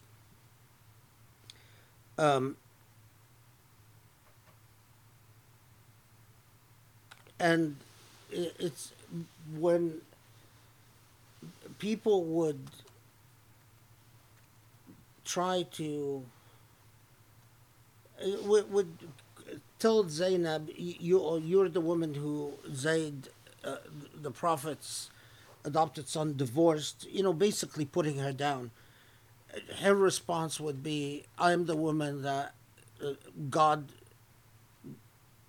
God ordained my marriage over seven heavens." So I mean, it's clear that this was a point of pride for her, and um, uh, something that boosted up her morale and her position socially. Although it's clear as well that the Quran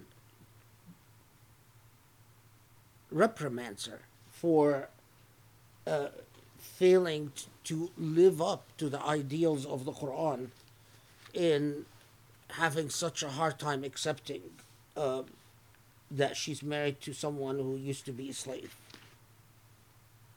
Okay, so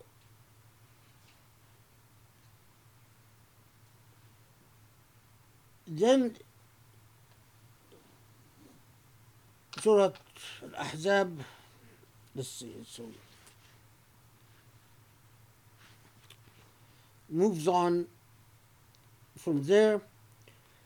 ما كان على النبي من حرج فيما فرض الله له سنة الله الذي خلوا سنة الله الذي في الذين خلوا من قبل وكان أمر الله قدرا مقدورا الذين يبلغون رسالات الله ويخشونه ولا يخشون أحدا إلا الله وكفى بالله حسيبا ما كان محمد أبا أحد من رجالكم ولكن رسول الله وخاتم النبيين وكان الله بكل شيء عليما يا أيها الذين آمنوا اذكروا الله ذكرا كثيرا وسبحوه بكرة وأصيلا هو الذي يصلي عليكم والملائكة ليخرجكم من الظلمات إلى النور وكان بالمؤمنين رحيما.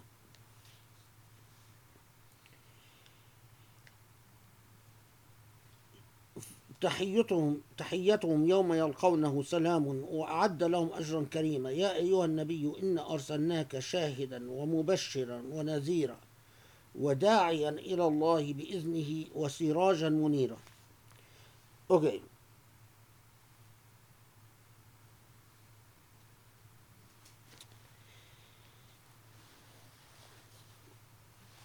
Let's see, Muhammad.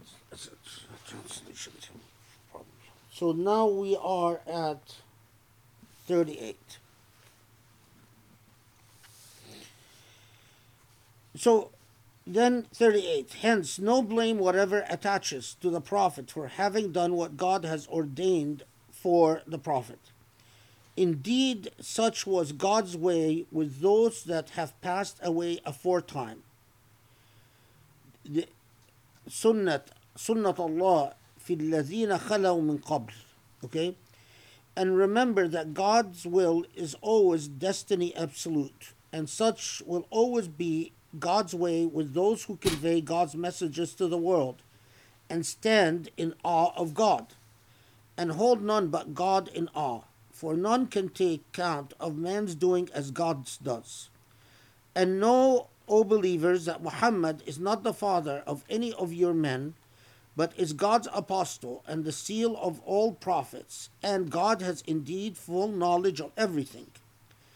O you who have attained to faith, remember God with unceasing remembrance, and extol God's limitless glory from morn to evening. وَسَبِّحُوهُ بُكْرَةً وَأَصِيلًا. Okay.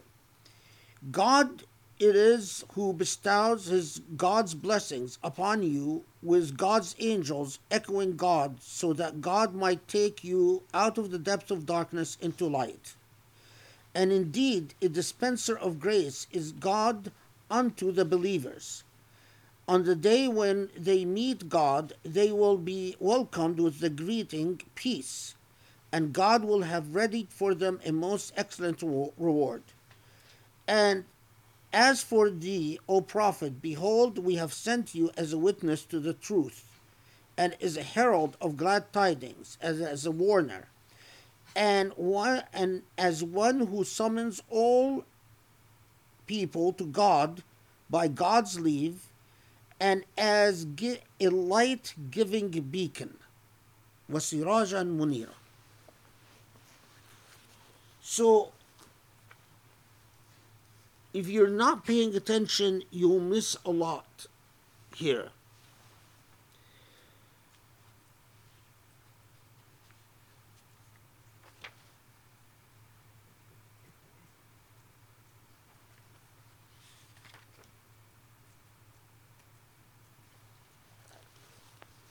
Let's break it down a bit.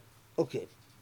So first, Allah tells us, ما كان على النبي من حرج فيما فرض الله له, that Allah ordains things for the Prophet, a special status for the Prophet.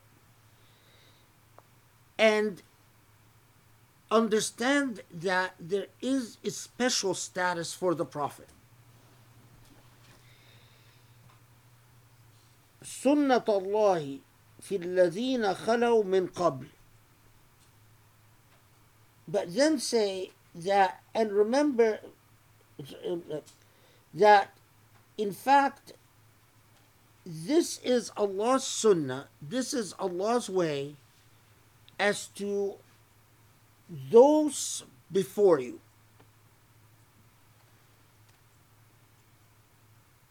Here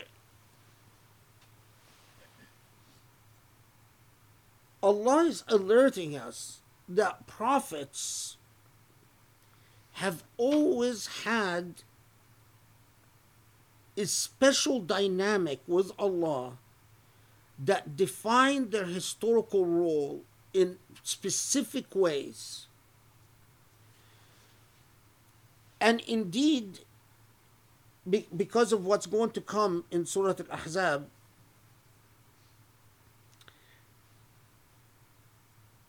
Prophet Moses, for instance, is reported to have married X number of marriages, and it's trying to figure out exactly how many women he married is a near historical impossibility. It is a historical. Or Prophet Solomon, or Dawood alayhi salam, or David. Prophets are human beings. In a sense, they are thoroughly contextual, because in a sense they function within their historical context and perform roles within their historical context. And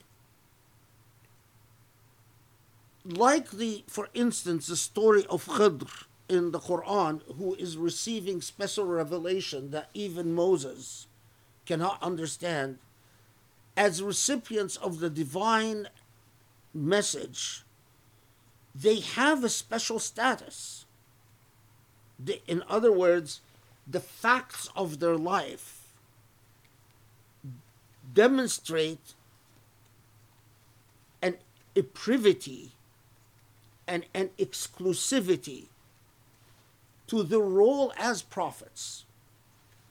In the same way that Allah told us that the wives of the prophets are like no other women, the Prophet himself is playing a very specific historical function. And that this is the way of God with all the prophets. But at the same time, and that there is, however, the ultimate moral here is that to learn that you must stand by God's message, convey God's message, and fear none but God. This principle is something that we share with the prophets. While we are not recipients of revelations, We don't have special circumstance. God doesn't tell us marry this person, don't marry this person. But we are under the same obligation that when we answer to someone, we answer only to God and none but God. But then Allah comes and says, and remember that Muhammad is not the father of any of your men. Well, obviously here is a reference again to the fact that Zayd is not to be treated as the Prophet's son, but that it is intentional that the Prophet would not have a male heir. And in fact, we are told this right before we are told that the Prophet is Khatamun Nabiyyin, that he is the seal. If he wasn't the seal, the line of having male children would continue because the line for prophecy would continue. But it has to come to an end because he's the seal.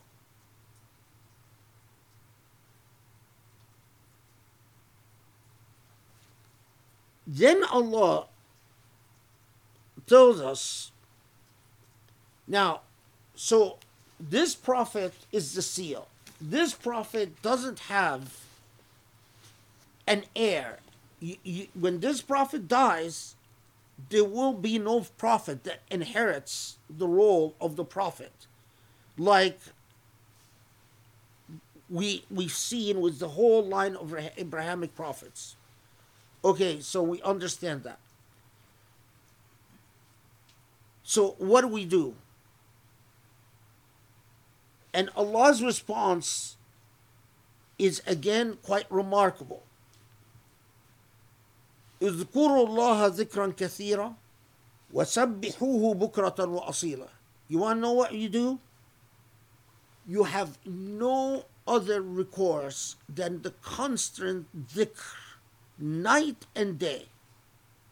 Dhikr here doesn't mean that you sit and you say Subhanallah, Subhanallah, Subhanallah, but to be God conscious constantly. Okay?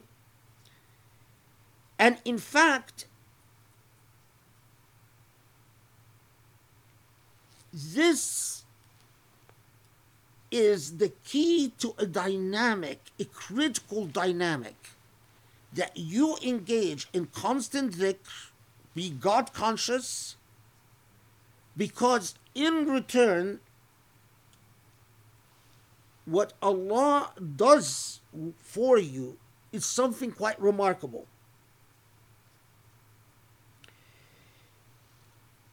The angels, and here the angels is symbolic for the heavens, that indeed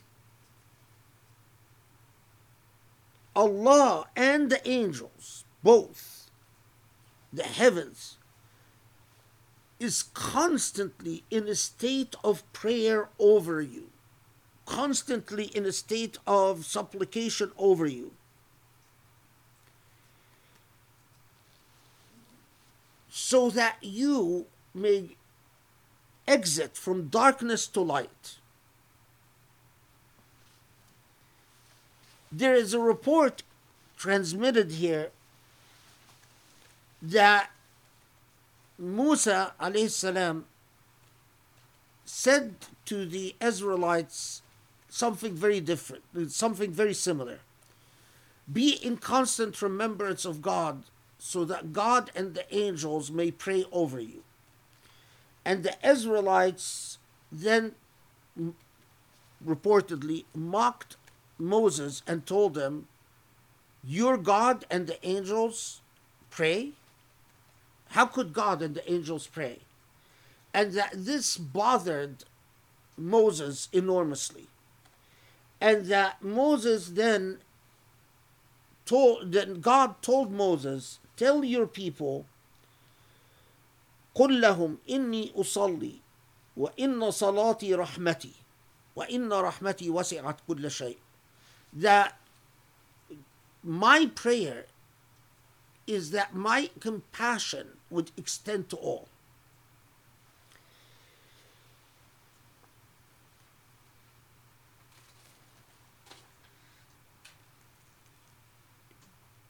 Okay, so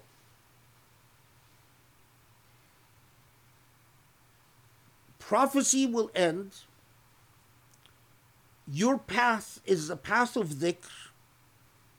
The dhikr is the key to a reciprocal dynamic, and the reciprocal dynamic is that Allah and you would be in the mind of Allah and the angels, so much so that you are the recipients of God's mercy in this magnanimously beautiful image that Allah and the angels are literally praying night and day so that you may exit from darkness to light.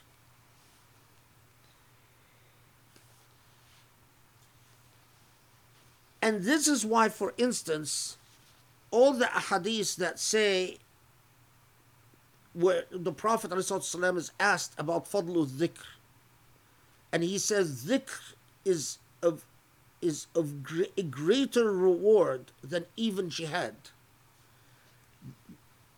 And Ibn Abbas says that Allah made for every farida an ajal ma'loom illa dhikrullah, that Allah has decreed religious duties. Each duty has defined contours except dhikr. Dhikr is a fluid duty. It's a never-ending duty. It is the key to mercy and the key to light. But then look at what follows this. Okay, so then it tells us something about the Prophet. The Prophet himself is sent as shahid, a witness, wa mubashir, someone who brings good tidings, wa nadhir, a warner, wa da'iyan ila Allah bi'iznih, and the bridge, the inviter to Allah, the bridge to Allah, wa sirajan munira. Now, a beacon of light. So,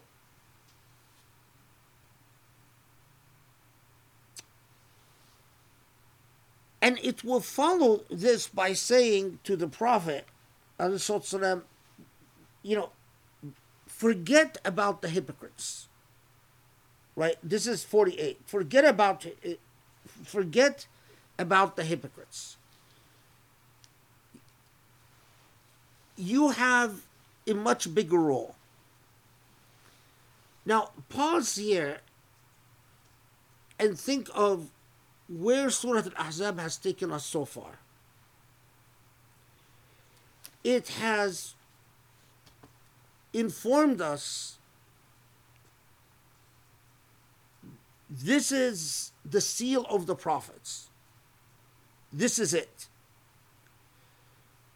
It has informed us that the household of the Prophet is a moral example in our midst. Ahlul Bayt. But at the same time, it has left us with the reality of the actual reality that although Ahlul Bayt in principle is a moral example, Ahlul Bayt includes those who are of ambiguous status, people we don't even know if they actually married the Prophet. Those that we know for sure they married the Prophet, but we don't know much about the role, like Sauda herself, or like Zainab herself, except for like very specific episodes. But then with that, we have Ahlul Bayt like Ali and Fatima and Hassan Hussein, who we know a great deal. But then it comes and it anchors the Prophet ﷺ and says, the Prophet to you is a beacon of light.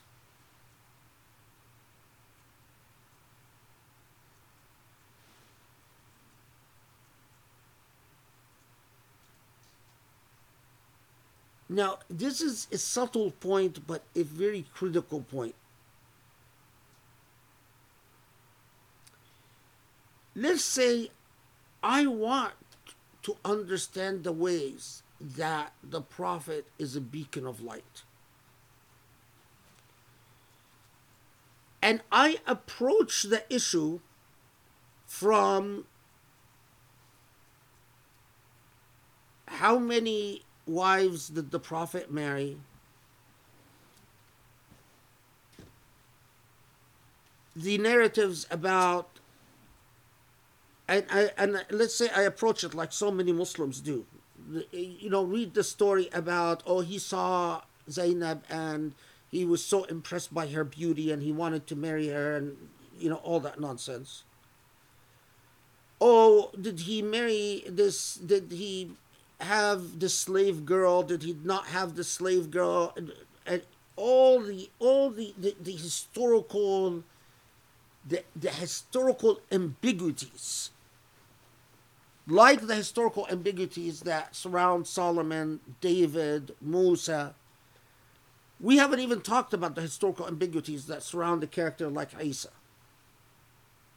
because the Bible itself is full of contradictions, which is our main source about who Isa was and what Isa did and so on. To what extent can the Prophet ﷺ become a Siraj Munir for you, a beacon of light for you? I would submit to you, you can spend your entire life so thoroughly submerged in the historical narratives, back and forth, and the Prophet ﷺ would not play any role as a beacon of light to you. The only way that the Prophet would become a beacon of light, a Siraj Munir,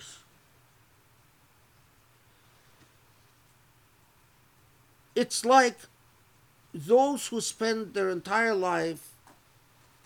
It's like, I remember this obnoxious kid once came to me, you know, typical, why did Imam Hassan marry all these? And he wanted to pull me into all the historical debates about how many women Imam Hassan had married, how many slaves did he have, how all are historically contested facts. It's impossible to ascertain historical facts with certitude. Why? Because Imam Hassan was a highly historically contested figure. There were many political motivations to either make him look good or make him look bad. And because of that, you will always have traditions back and forth, back and forth. To what extent can I access the Ahlul Bayt as a Siraj Munir from the historical narratives? My answer is you can't. You must be aware as you approach history that you have a choice as to what to believe. And you can start with the presumption of what I need to know about this historical legacy is anchored in the ethical principles I learned from Allah subhanahu wa ta'ala, and the extent that the Prophet is a beacon of light to me is accessed through dhikr, not through historical investigations. Everyone that felt the Islamic history is replete with poetry about the love of the Prophet, Hubb al-Rasul. When did the love of the Prophet fall out of the hearts of Muslims? When Muslims, their relationship to the Prophet became negotiated through the discourses of Orientalism and counter-Orientalism. When it became a matter of this tradition, this report, rather than a personal relationship with the Prophet ﷺ and Ahlul Bayt, the only way that you can have a love of the Prophet and Ahlul Bayt is to start with the premise that they are a beacon of light. And that takes priority over all. And your personal relationship with that beacon of light is firmly anchored before you even get. You can engage in historical debates as a scholarly, intellectual curiosity. But they are not the basis upon which you define your relationship. It's in the same way, put it this way. Someone who starts out by saying, I cannot see God as my guide from light to darkness unless first I address all my logical objections about God. You will never reach God as a light, because eternity is not subject to any logical understanding. First beginnings is not subject to any logical understanding. The vastness of deity or the vastness of reality is not subject to any logical understanding. In the same way that I even can say that quantum physics itself is not logical, subject to any real logical understanding. There you always will reach the incomprehensibles. If you insist on addressing the incomprehensibles before building a relationship with God, you will never get there. Even more so with the tradition of the Prophet ﷺ. When Allah says, this Prophet is Siraj Munir, is a beacon of light. I'll put it to you the way one of my teachers once put it to me. You are never, if you tell yourself, I'm going to fall in love with the Prophet by reading all the books on Surah that exist in the universe, you will not fall in love with the Prophet. You fall in love with the Prophet by smelling the Prophet's perfume. By Allah giving you a sense of what that Prophet is. The presence of the Prophet. That's why Allah anchors it with dhikr first. Allah takes us through all these events that could fill tons of pages of scholarship, back and forth, back and forth, back and forth. Does Allah not know that there are all these historical ambiguities in Surah Al-Ahzab? Of course, Allah knows. Allah knows that we will be back and forth forever. But that's not the access to the Prophet. The access to the Prophet is like to attain a relationship with the Prophet becomes a beacon of light, is to start from the premise that if you're committed to Allah, the commitment to Allah, then Allah will not have Allah's representative on earth be but pure light. Now, so regardless of the historical evidence that I read, when my heart tells me that something I find in the tradition is not pure light, regardless, I will not accept it. My relationship with Allah subhanahu wa ta'ala and with the Prophet tells me I cannot accept it. Eventually, I might, in fact, and it happened numerous times in my life, my scholarship eventually vindicates my skepticism. But even if it doesn't, I am more than happily at peace with the idea of going to my grave not knowing whether he married only 9 or more than 9 or less than 9. It has no bearing on the role of the Prophet as a Siraj Munir, as a beacon of light.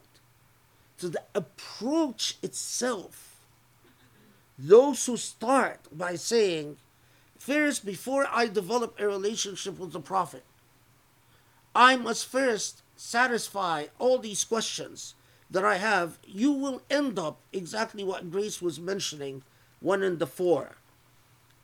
Or those who say, oh, we can't use the hadith, we only can use the Quran. Your problem is not the lack of knowledge. Your problem is the lack of dhikr. The lack of a personalized relationship.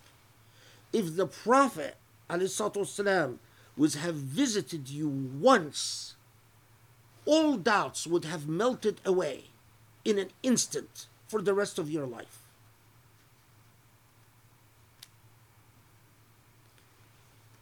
It is not a coincidence that Allah subhanahu wa ta'ala comes after this journey and comes and says, understand, this is about a man who is beyond historical eventualities. If your only relationship to this prophet is through the assessment of historical facts and contingencies, you're going to miss the point. In the same way you can't access Allah this way, you can't access the Prophet this way.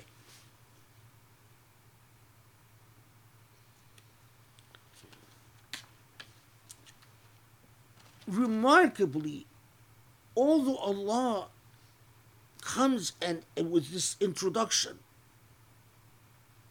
the dhikr, Allah and the angels praying on us, and the Prophet being a Siraj Munir, it is amazing how often this culmination in Surah Al-Ahzab, that this Prophet is a Siraj Munir, is a beacon of light. This is why I told you Surah Al-Ahzab is like the close relative of Surah Al-Nur. But Surah Al-Ahzab comes and says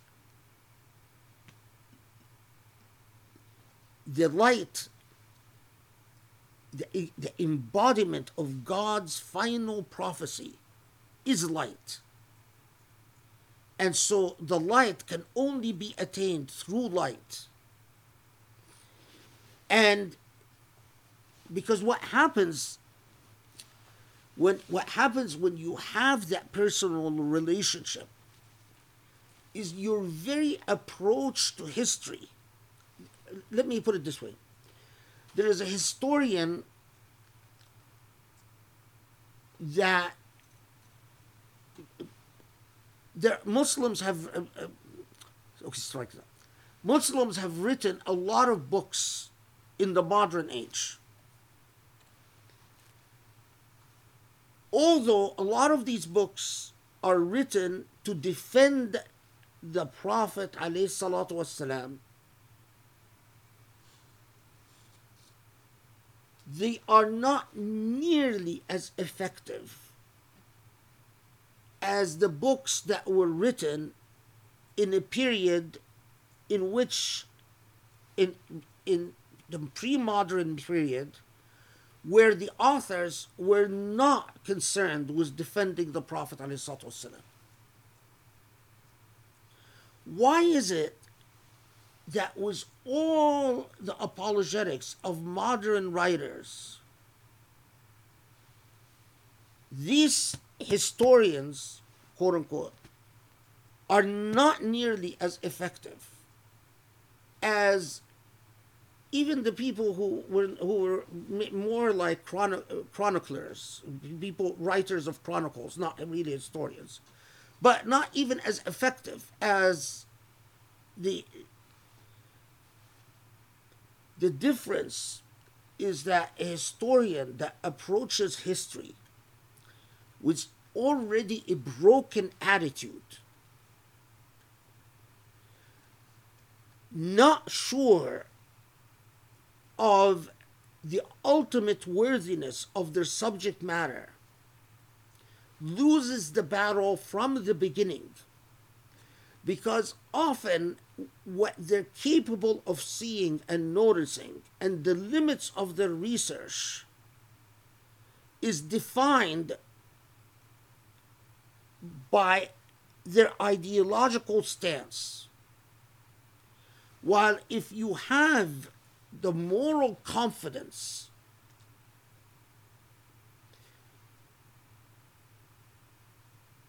you have a level of bravery, daringness, assuredness, certitude that comes out in your methodology, in your style, in your tone, in everything.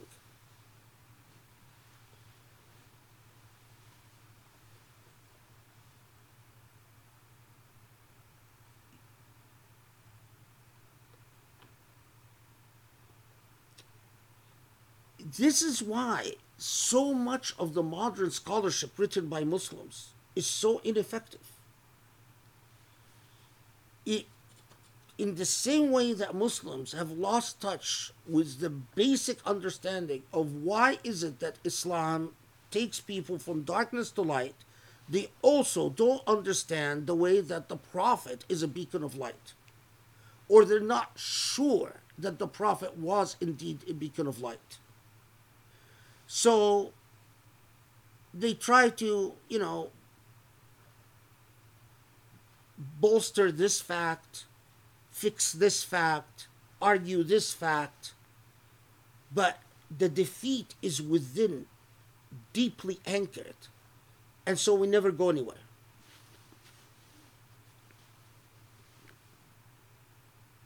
Okay.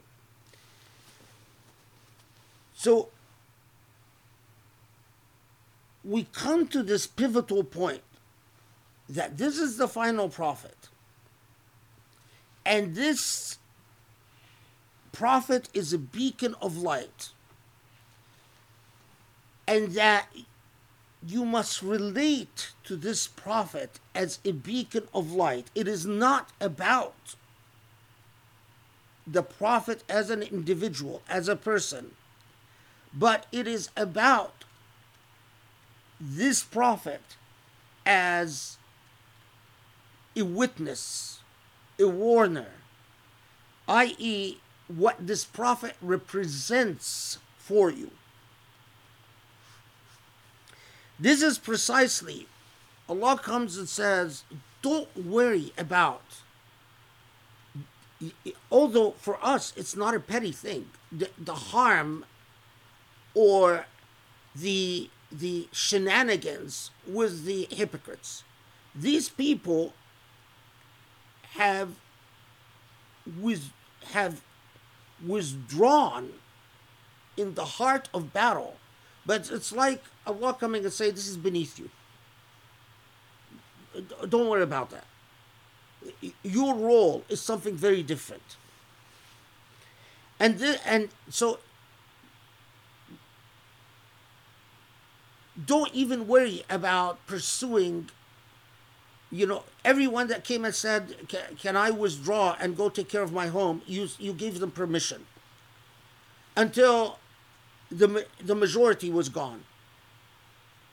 Don't even worry about going after them or blaming them or ostracizing them or whatnot. Your role is something different. Like the role of Ahlul Bayt, your household. Okay. Then, after, like Surah An-Nur, after delivering this point, it goes back to addressing a law. But look,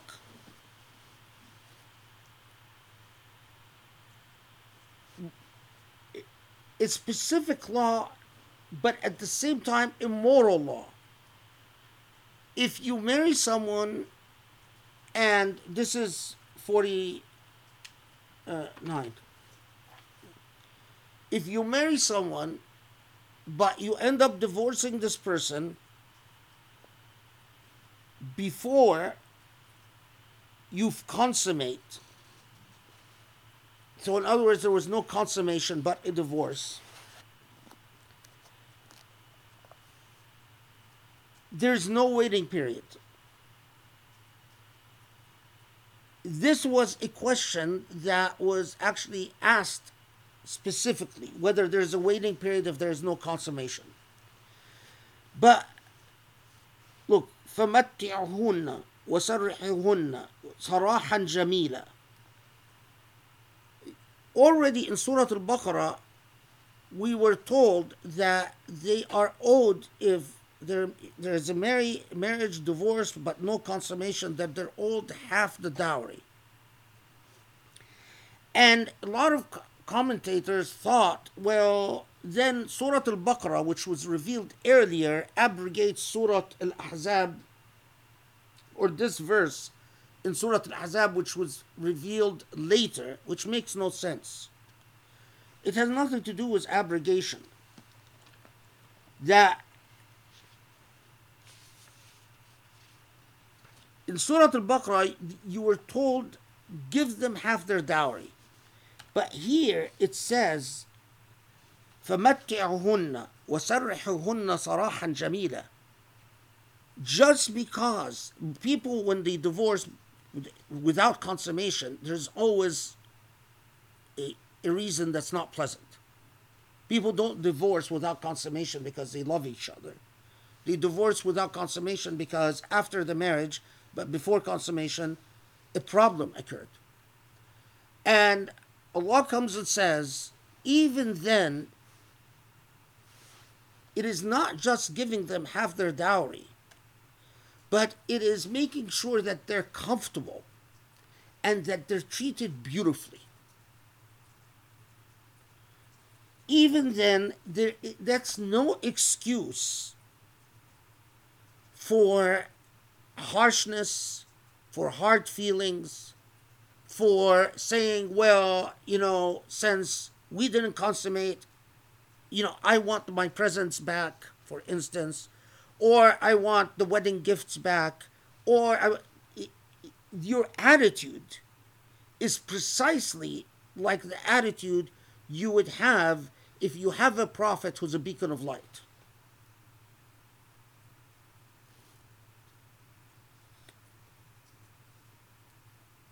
Surah An-Nur said, spread the light. Surah Al-Ahzab comes and says, this is a beacon of light.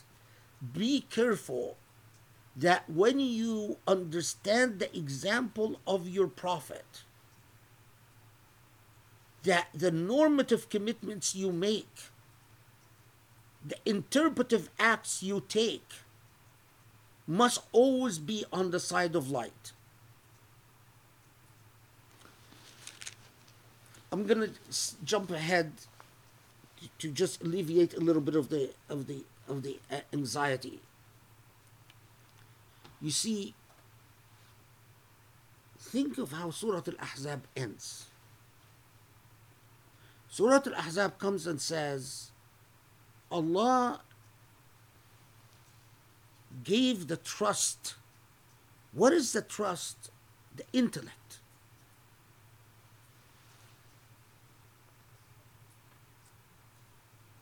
It started out with how you construct reality. It ended with the legacy and the trust of the intellect. Do you see a connection between the two? And in the middle, the Prophet as a beacon of light. So you are going to use the intellect.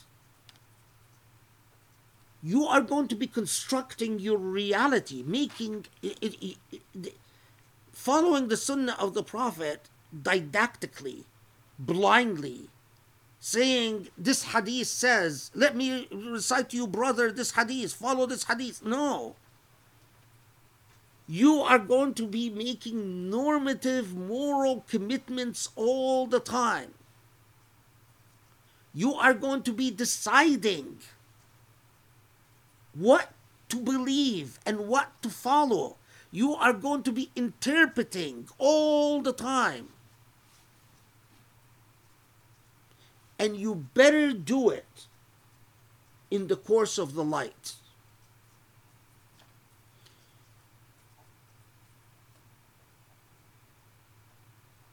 You have a choice. You could go to Banu Nadir and say, yes, I follow the hadith, execute 600, 700 men, no problem. I have no problem with that. But have you thought about the Prophet as Siraj Munir? You could say, oh yes, I see, no problem. Prophet saw a woman, he thought she was beautiful, he desired her, told her husband, don't divorce her, but then he really wanted her. But then you're making an interpretive choice. Have you thought of the Prophet as a beacon of light? God can't give you the answers. God can give you a methodology. It started out with, how do you construct reality? Ends with your intellect. In the middle is the beacon of light. What time is it? 9:20.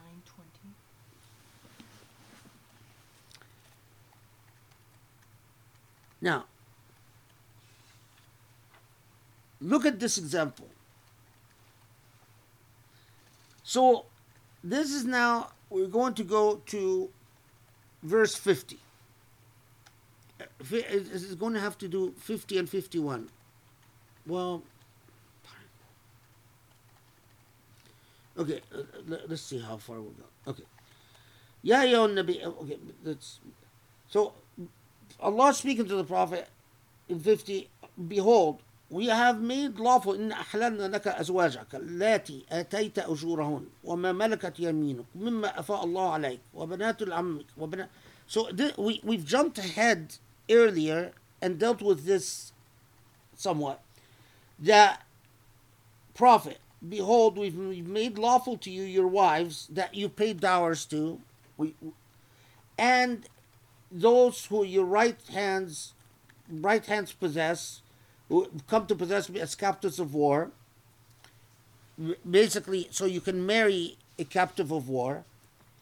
And we've made lawful to you the daughters of your paternal uncles, and we've talked about this, the Banu Hashim, and the daughters of your maternal uncle, the Banu Zahra, from your father's side, but as long as they migrated with you, and we've talked about that here, while, for instance, a Muslim can marry a Christian or Jew, or can marry someone who is not related, the Prophet is limited as to who may be potentially a part of his Ahlul Bayt.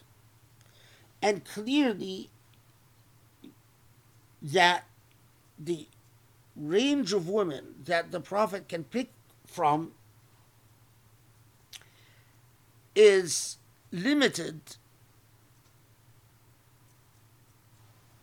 is setting constraints that we can speculate as to why he would be so constrained, but we can't really figure out the reason. Okay, and then, and a woman who comes, wabat nafsaha lin-nabi, that a woman who comes and says, I follows the procedure of hiba, means that marry me without a dowry. And as we said, that this was made allowable to the Prophet ﷺ, but was abrogated, that marriage without a dowry was not allowed to anyone else. Okay.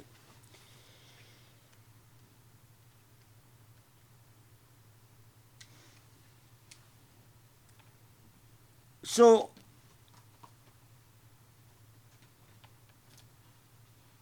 we have already made known what we have enjoined upon them with regard to their wives and whom the bride's hands possess. Okay. So this is verse 50. And we notice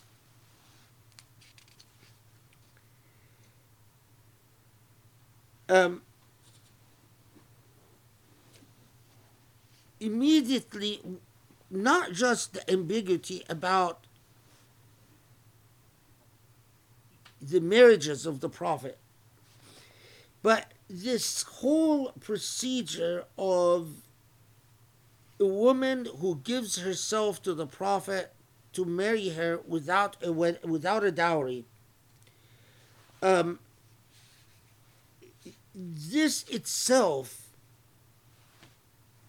you nearly get nowhere about. So Ibn Abbas, for instance, and Mujahid says the Prophet never married a woman through the process of hiba. So in other words, the Prophet never married any woman without a dowry.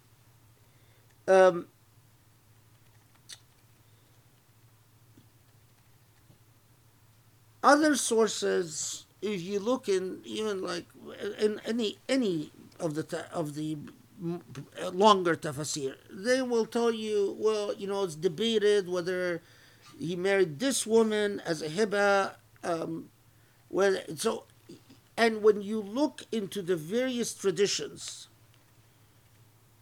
you enter a maze without resolution. You spend an enormous amount of time, and you find that those he said he never married any woman without a dowry are on solid grounds, and those who say that he married X woman without a dowry have ample support as well. None of it is mutawatir, all of it's ahad, but nevertheless, it's traditions that literally a jungle of traditions that tell you both at the same time. And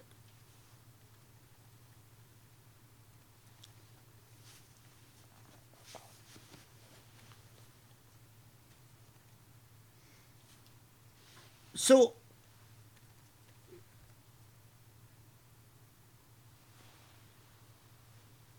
and remember, this is the verse we jumped ahead to sort of we dealt with earlier by jumping ahead, and then now we come back to it again. And what is also involved in this verse is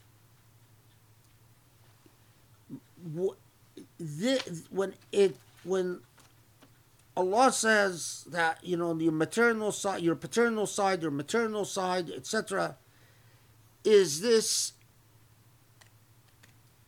narrowing the pool, and for what purpose? So this will become clear even a bit more. But if you look at 51, so ترجي من تشاء منهن وتؤوي إليك من تشاء. So you mayest, as Muhammad as puts it, know that you mayest put off for a time whichever of them you please, and mayest take unto you whichever you please. ومن ابتغيت ممن عزلت فلا جناح عليك. That, and if you seek out any from whom you have kept away for a time, you will incur no sin. Okay. ذلك أدنى أن تقر أعينهن ولا يحزن ويرضين بما أتيتهن كلهن. So this will make it more likely that their eyes are gladdened whenever they see you, and that they do not grieve whenever they are overlooked, and that all of them may find contentment in whatever you has to give them. For God alone knows what is in their hearts, and God is indeed all-knowing and forbearing. Okay.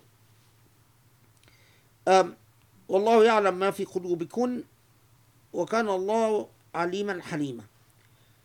Then لا يحل لك النساء من بعد ولا أن تبدل بهن من أزواج ولو أعجبك حسنهن إلا ما ملكت يمينك وكان الله على كل شيء قديرا.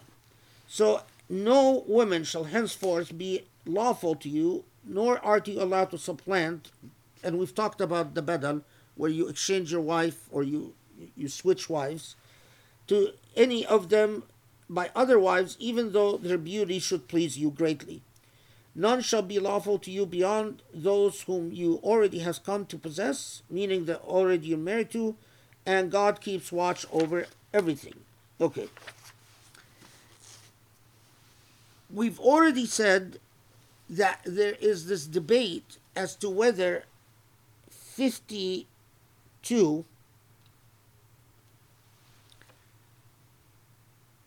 is saying the women that you are currently married to, and normally the presumption is that he's married to 9 at this point, is that you may not marry more than 9, or is it, as we've said, is it saying that you may not marry beyond the limit set in the earlier verse, meaning you may not marry beyond women who are related to you on your maternal side or paternal side and who migrated with you.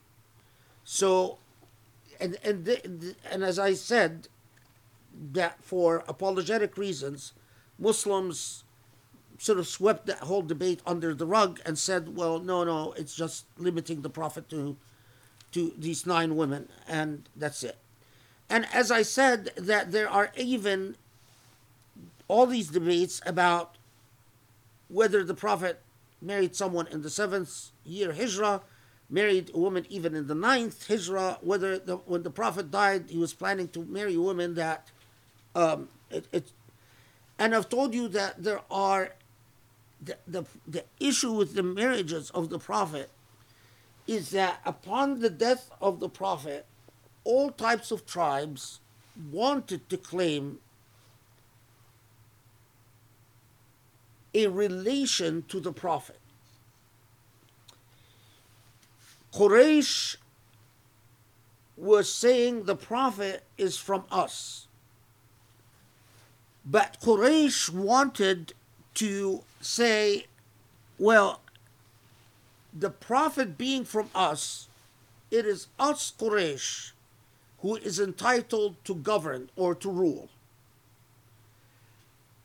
Banu Hashim were saying, this is unfair. If the Prophet is from Quraysh, well, you guys fought him for most of his life. You were actually not even nice to him. If anything, should be from Banu Hashim. But in the same way that you had Quraysh making this claim and Banu Hashim making this claim, you had tribes from Ghatafan to Al-Asd to Banu Zuhra to tribes from all over that wanted to claim, well, we had a woman married to the Prophet, or we had a woman that the Prophet was planning to marry. That political incentive created and incentivized historical narratives that are very difficult to decipher through. There are some women that were just too well established, like Aisha or Sauda. But beyond that, the personal lives of prophets, become severely contested right upon their death.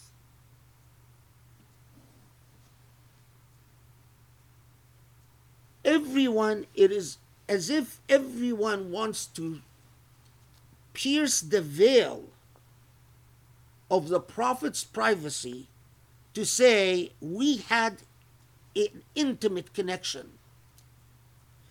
Even those who claimed to be prophets after the Prophet, so even those who became false prophets, still wanted to claim that they had a lineage, a marital lineage to the Prophet, so that they can say, before his death, the Prophet said, I share my prophecy with Musaylama, or I share my prophecy with this person.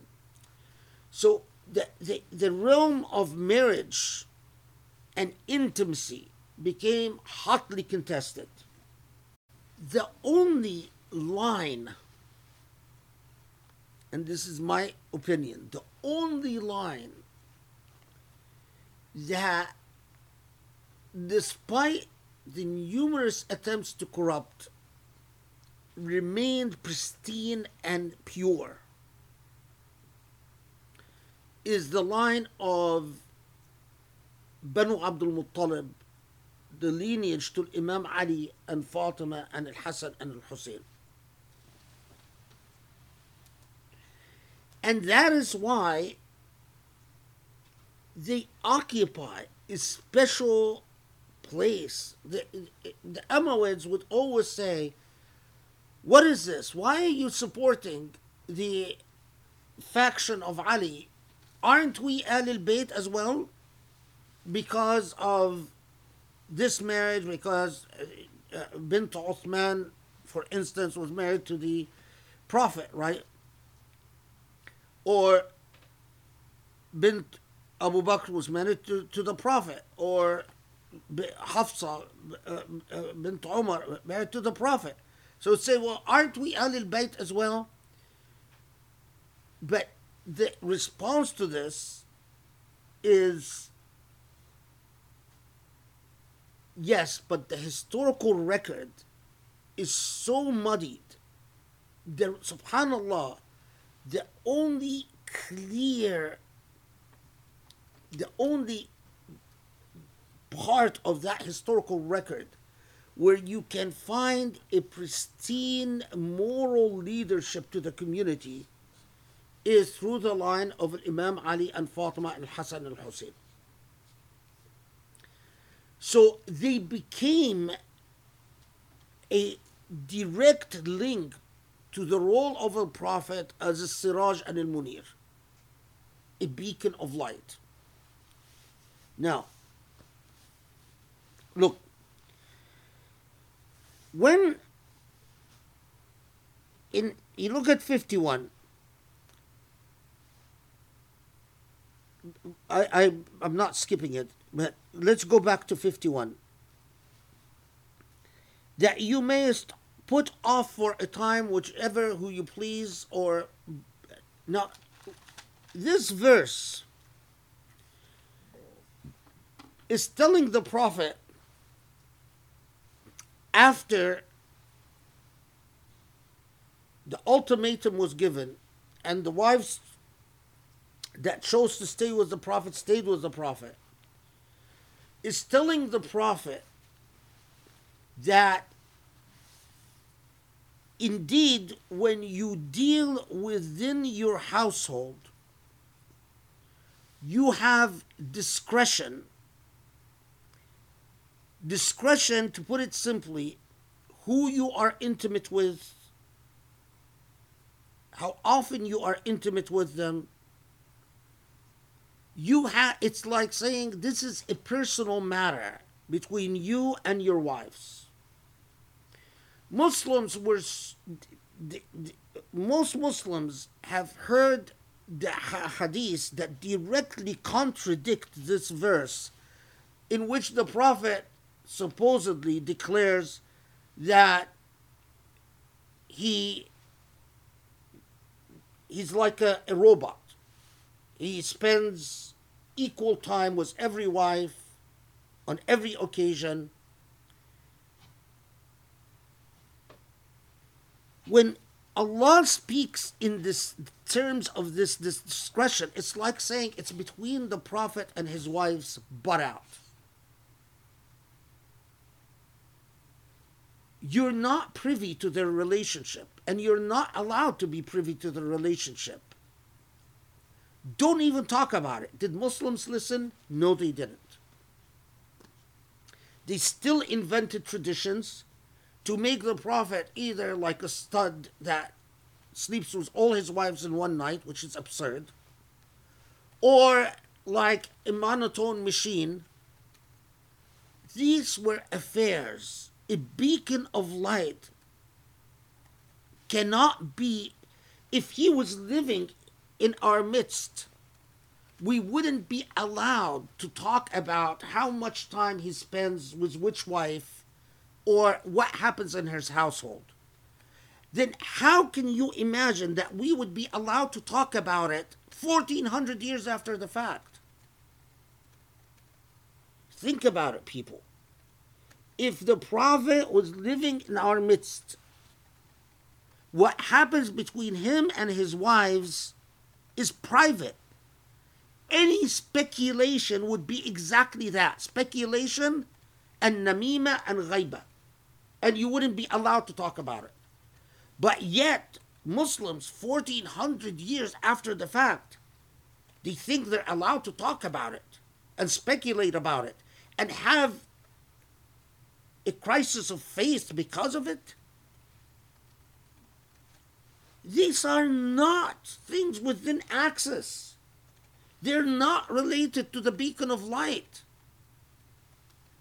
These are things between him and his wives.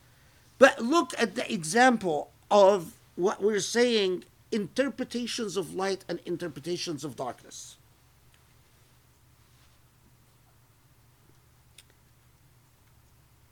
Supposedly, after the revelation of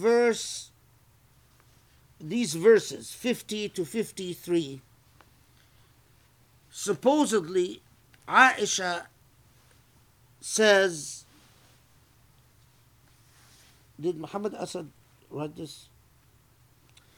ما أرى ربك إلا يسارع في هواك. Supposedly, Aisha responds by saying, oh, I see your God is keen to accommodate your whims. Now, if she would have said that, that is a perfect example of an interpretation of darkness. I personally don't think that she said that. Allahu A'lam. But whoever put that in the mouth of Aisha also is an example of an interpretation of darkness. You're taking something that is very private and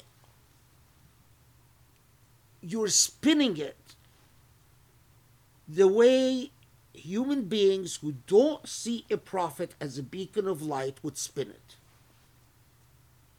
You can say, you can speculate like that about, you're not supposed to speculate like that about a teacher, about a moral example. So how about the prophet? But this is precisely when you reflect on Ahzab, and that Allah chose to tell us that the Prophet is a beacon of light and the last of the messengers in Surah Al-Ahzab, of all the surah, and you reflect upon, and then to begin it with the construction of reality and to end it with the intellect, and you ask, why Allah? And I think the answer is very clear. Because you are interpretive agents, and you are also moral agents. And if you are you are determined to look at the Prophet as a neutral beacon, nothing will change your mind. Your interpretive moves will reflect that choice. If you have a relationship with the Prophet and you know the Prophet to be a beacon of light, it will affect all your interpretive moves, all your choices as to how you construct reality and what reality you live in. And with this, let's stop here. Inshallah, we'll continue on Saturday. Inshallah, we'll finish Surah Al-Ahzab on Saturday. You hardly have an audience tonight, but come do the honors for our honored single guest, Rizwan and Rizwan. There's 11 on YouTube. And 11 on YouTube. Oh, okay. Oh, 11? Yeah, that's fine. Well, for all 12 of our blessed guests, alhamdulillah, the people who didn't sit through this don't know what they just missed out on, because I think this is the key to so much. SubhanAllah, it's like you always say, we never plan out what, like, each other person, or I never tell you what I'm going to talk about in my introduction. I'm blessed that something tends to happen that will come up. And today's point about the people who leave Islam because of doubt, I think this so much answers that question. It's the missing link, right? Because we know so many Muslims that are dealing with doubt because they can't resolve this historical issue, this fact, this piece of evidence that's thrown at them. And what's clearly missing is this whole notion of this beacon of light. And everything comes back to something very simple, is the idea, like as we've been learning for so many surahs, and especially Surah Nur, either you're on the side of light or you're on the side of darkness. Either you are an instrument of light or you're not. Either you are on, in the party of Allah or on the party of darkness. And you oftentimes also in your scholarship have said that a text and how you approach the text is only as good as the morality of the reader. And that is again emphasized here, is like you can choose to highlight all of the ugly things in our tradition, or you can choose all of the beautiful things in the tradition. And now I understand where this came from through this journey. And then as something that I think is so beautiful too is, we often talk about like people who get caught in these academic or scholarly debates, and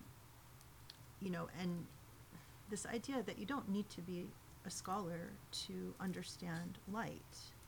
To be a scholar, you can engage all of these, very difficult, nuanced, historical ambiguities and all of that. But this is what makes, I think, this tradition and this faith humanistic and beautiful and universal, is that God is speaking to us in a way that we understand. Either, you are emanating light or you're not. Either you're choosing light or you're not. And at the same time, empowering you with the idea you have a choice. You can affect how people see Islam, how people see God, how people see what beauty this faith calls for through your actions and through your choices, through your interpretive act as an agent of God. And especially now when people have such an issue with how the Prophet Muhammad, peace be upon him, is being presented or attacked and personified. This is the key, is if you think of him, God tells you in the Quran that he's a beacon of light. That should be it. That should be the start and end of everything. That's the key to all of that doubt. So, alhamdulillah, thank you so much for taking us through this incredible journey, this incredible understanding. And we're not even done yet, right? We're not even finished with Surah Ahzab, so I know that there's still so much more to come. But just in this one surah, we've covered so much ground, and understanding that there was a purpose to demonstrate all of this ambiguity. Because you can, emerge from that and say, no, I choose the certainty of light. And that's such a powerful point of empowerment for each of us as individuals. So thank you so much. I can't wait for, inshallah, the conclusion on Saturday of Surah Ahzab, inshallah. Get your questions ready. Hopefully we will be able to cover those in a Q&A as well. So thank you everyone for being with us. Alhamdulillah. This was such a gift, and so happy that you were here to receive it with us. So, okay, everyone, have a wonderful rest of the week, and inshallah we will see you very soon. Wonderful to see you. Assalamu alaikum. Wow. Is it still a lot left? Not a lot, but a very critical point that closes the circle. Wow. Now you know why. Now you understand why I was so burdened and pensive, and when I found out that it's Surah Al-Ahzab. It's like how. It's like you have to walk people step by step, so to get them to. I mean, once you see it, you can never forget it. You will. It will. And the more you think about it, the more you say it's obvious. It's like it's so obvious, but it's again. It's just. But this is one of these surahs, though. It's not like it's like you said. It's not that you can just point out the moral points. Look at how much work you had to do to understand the history, the context, the people, what was going on, all of the, even historical ambiguity. You can't know if there's ambiguity if you don't know the entire, tradition of what people have said, what they've not said, how they conflict with one another. I mean, it's like it takes work to. Yeah, I mean, and part of the reason it took so much work is because you have to work through all the stuff that's out there, and then step back and think about, one of the things that just always struck me is that none of them make a big point about that. At the center of the surah is Allah telling us that the Prophet is a beacon of light. they take it as if it's rhetorical flair. It's like, sounds good. But it's not a matter of sounding good. And why in Surah Al-Ahzab would Allah choose Surah Al-Ahzab to say this is the final prophet? Could have said it in Baqarah. Could have said it in Al Imran. You know, it would have could have said it in one of the short surah that, you know, but no, it's in Surah Al-Ahzab. And you know, so these things they become, and so at the same time that it's like, oh yeah, you know, God, it's like in the midst of this guy, yeah, I know that there are all those issues going on, family issues and so on. Well, let me tell you about the family issues. Butt out. You know, it's like, get out of the gutter. You know, clean your brain and just focus on what's. This is, yeah.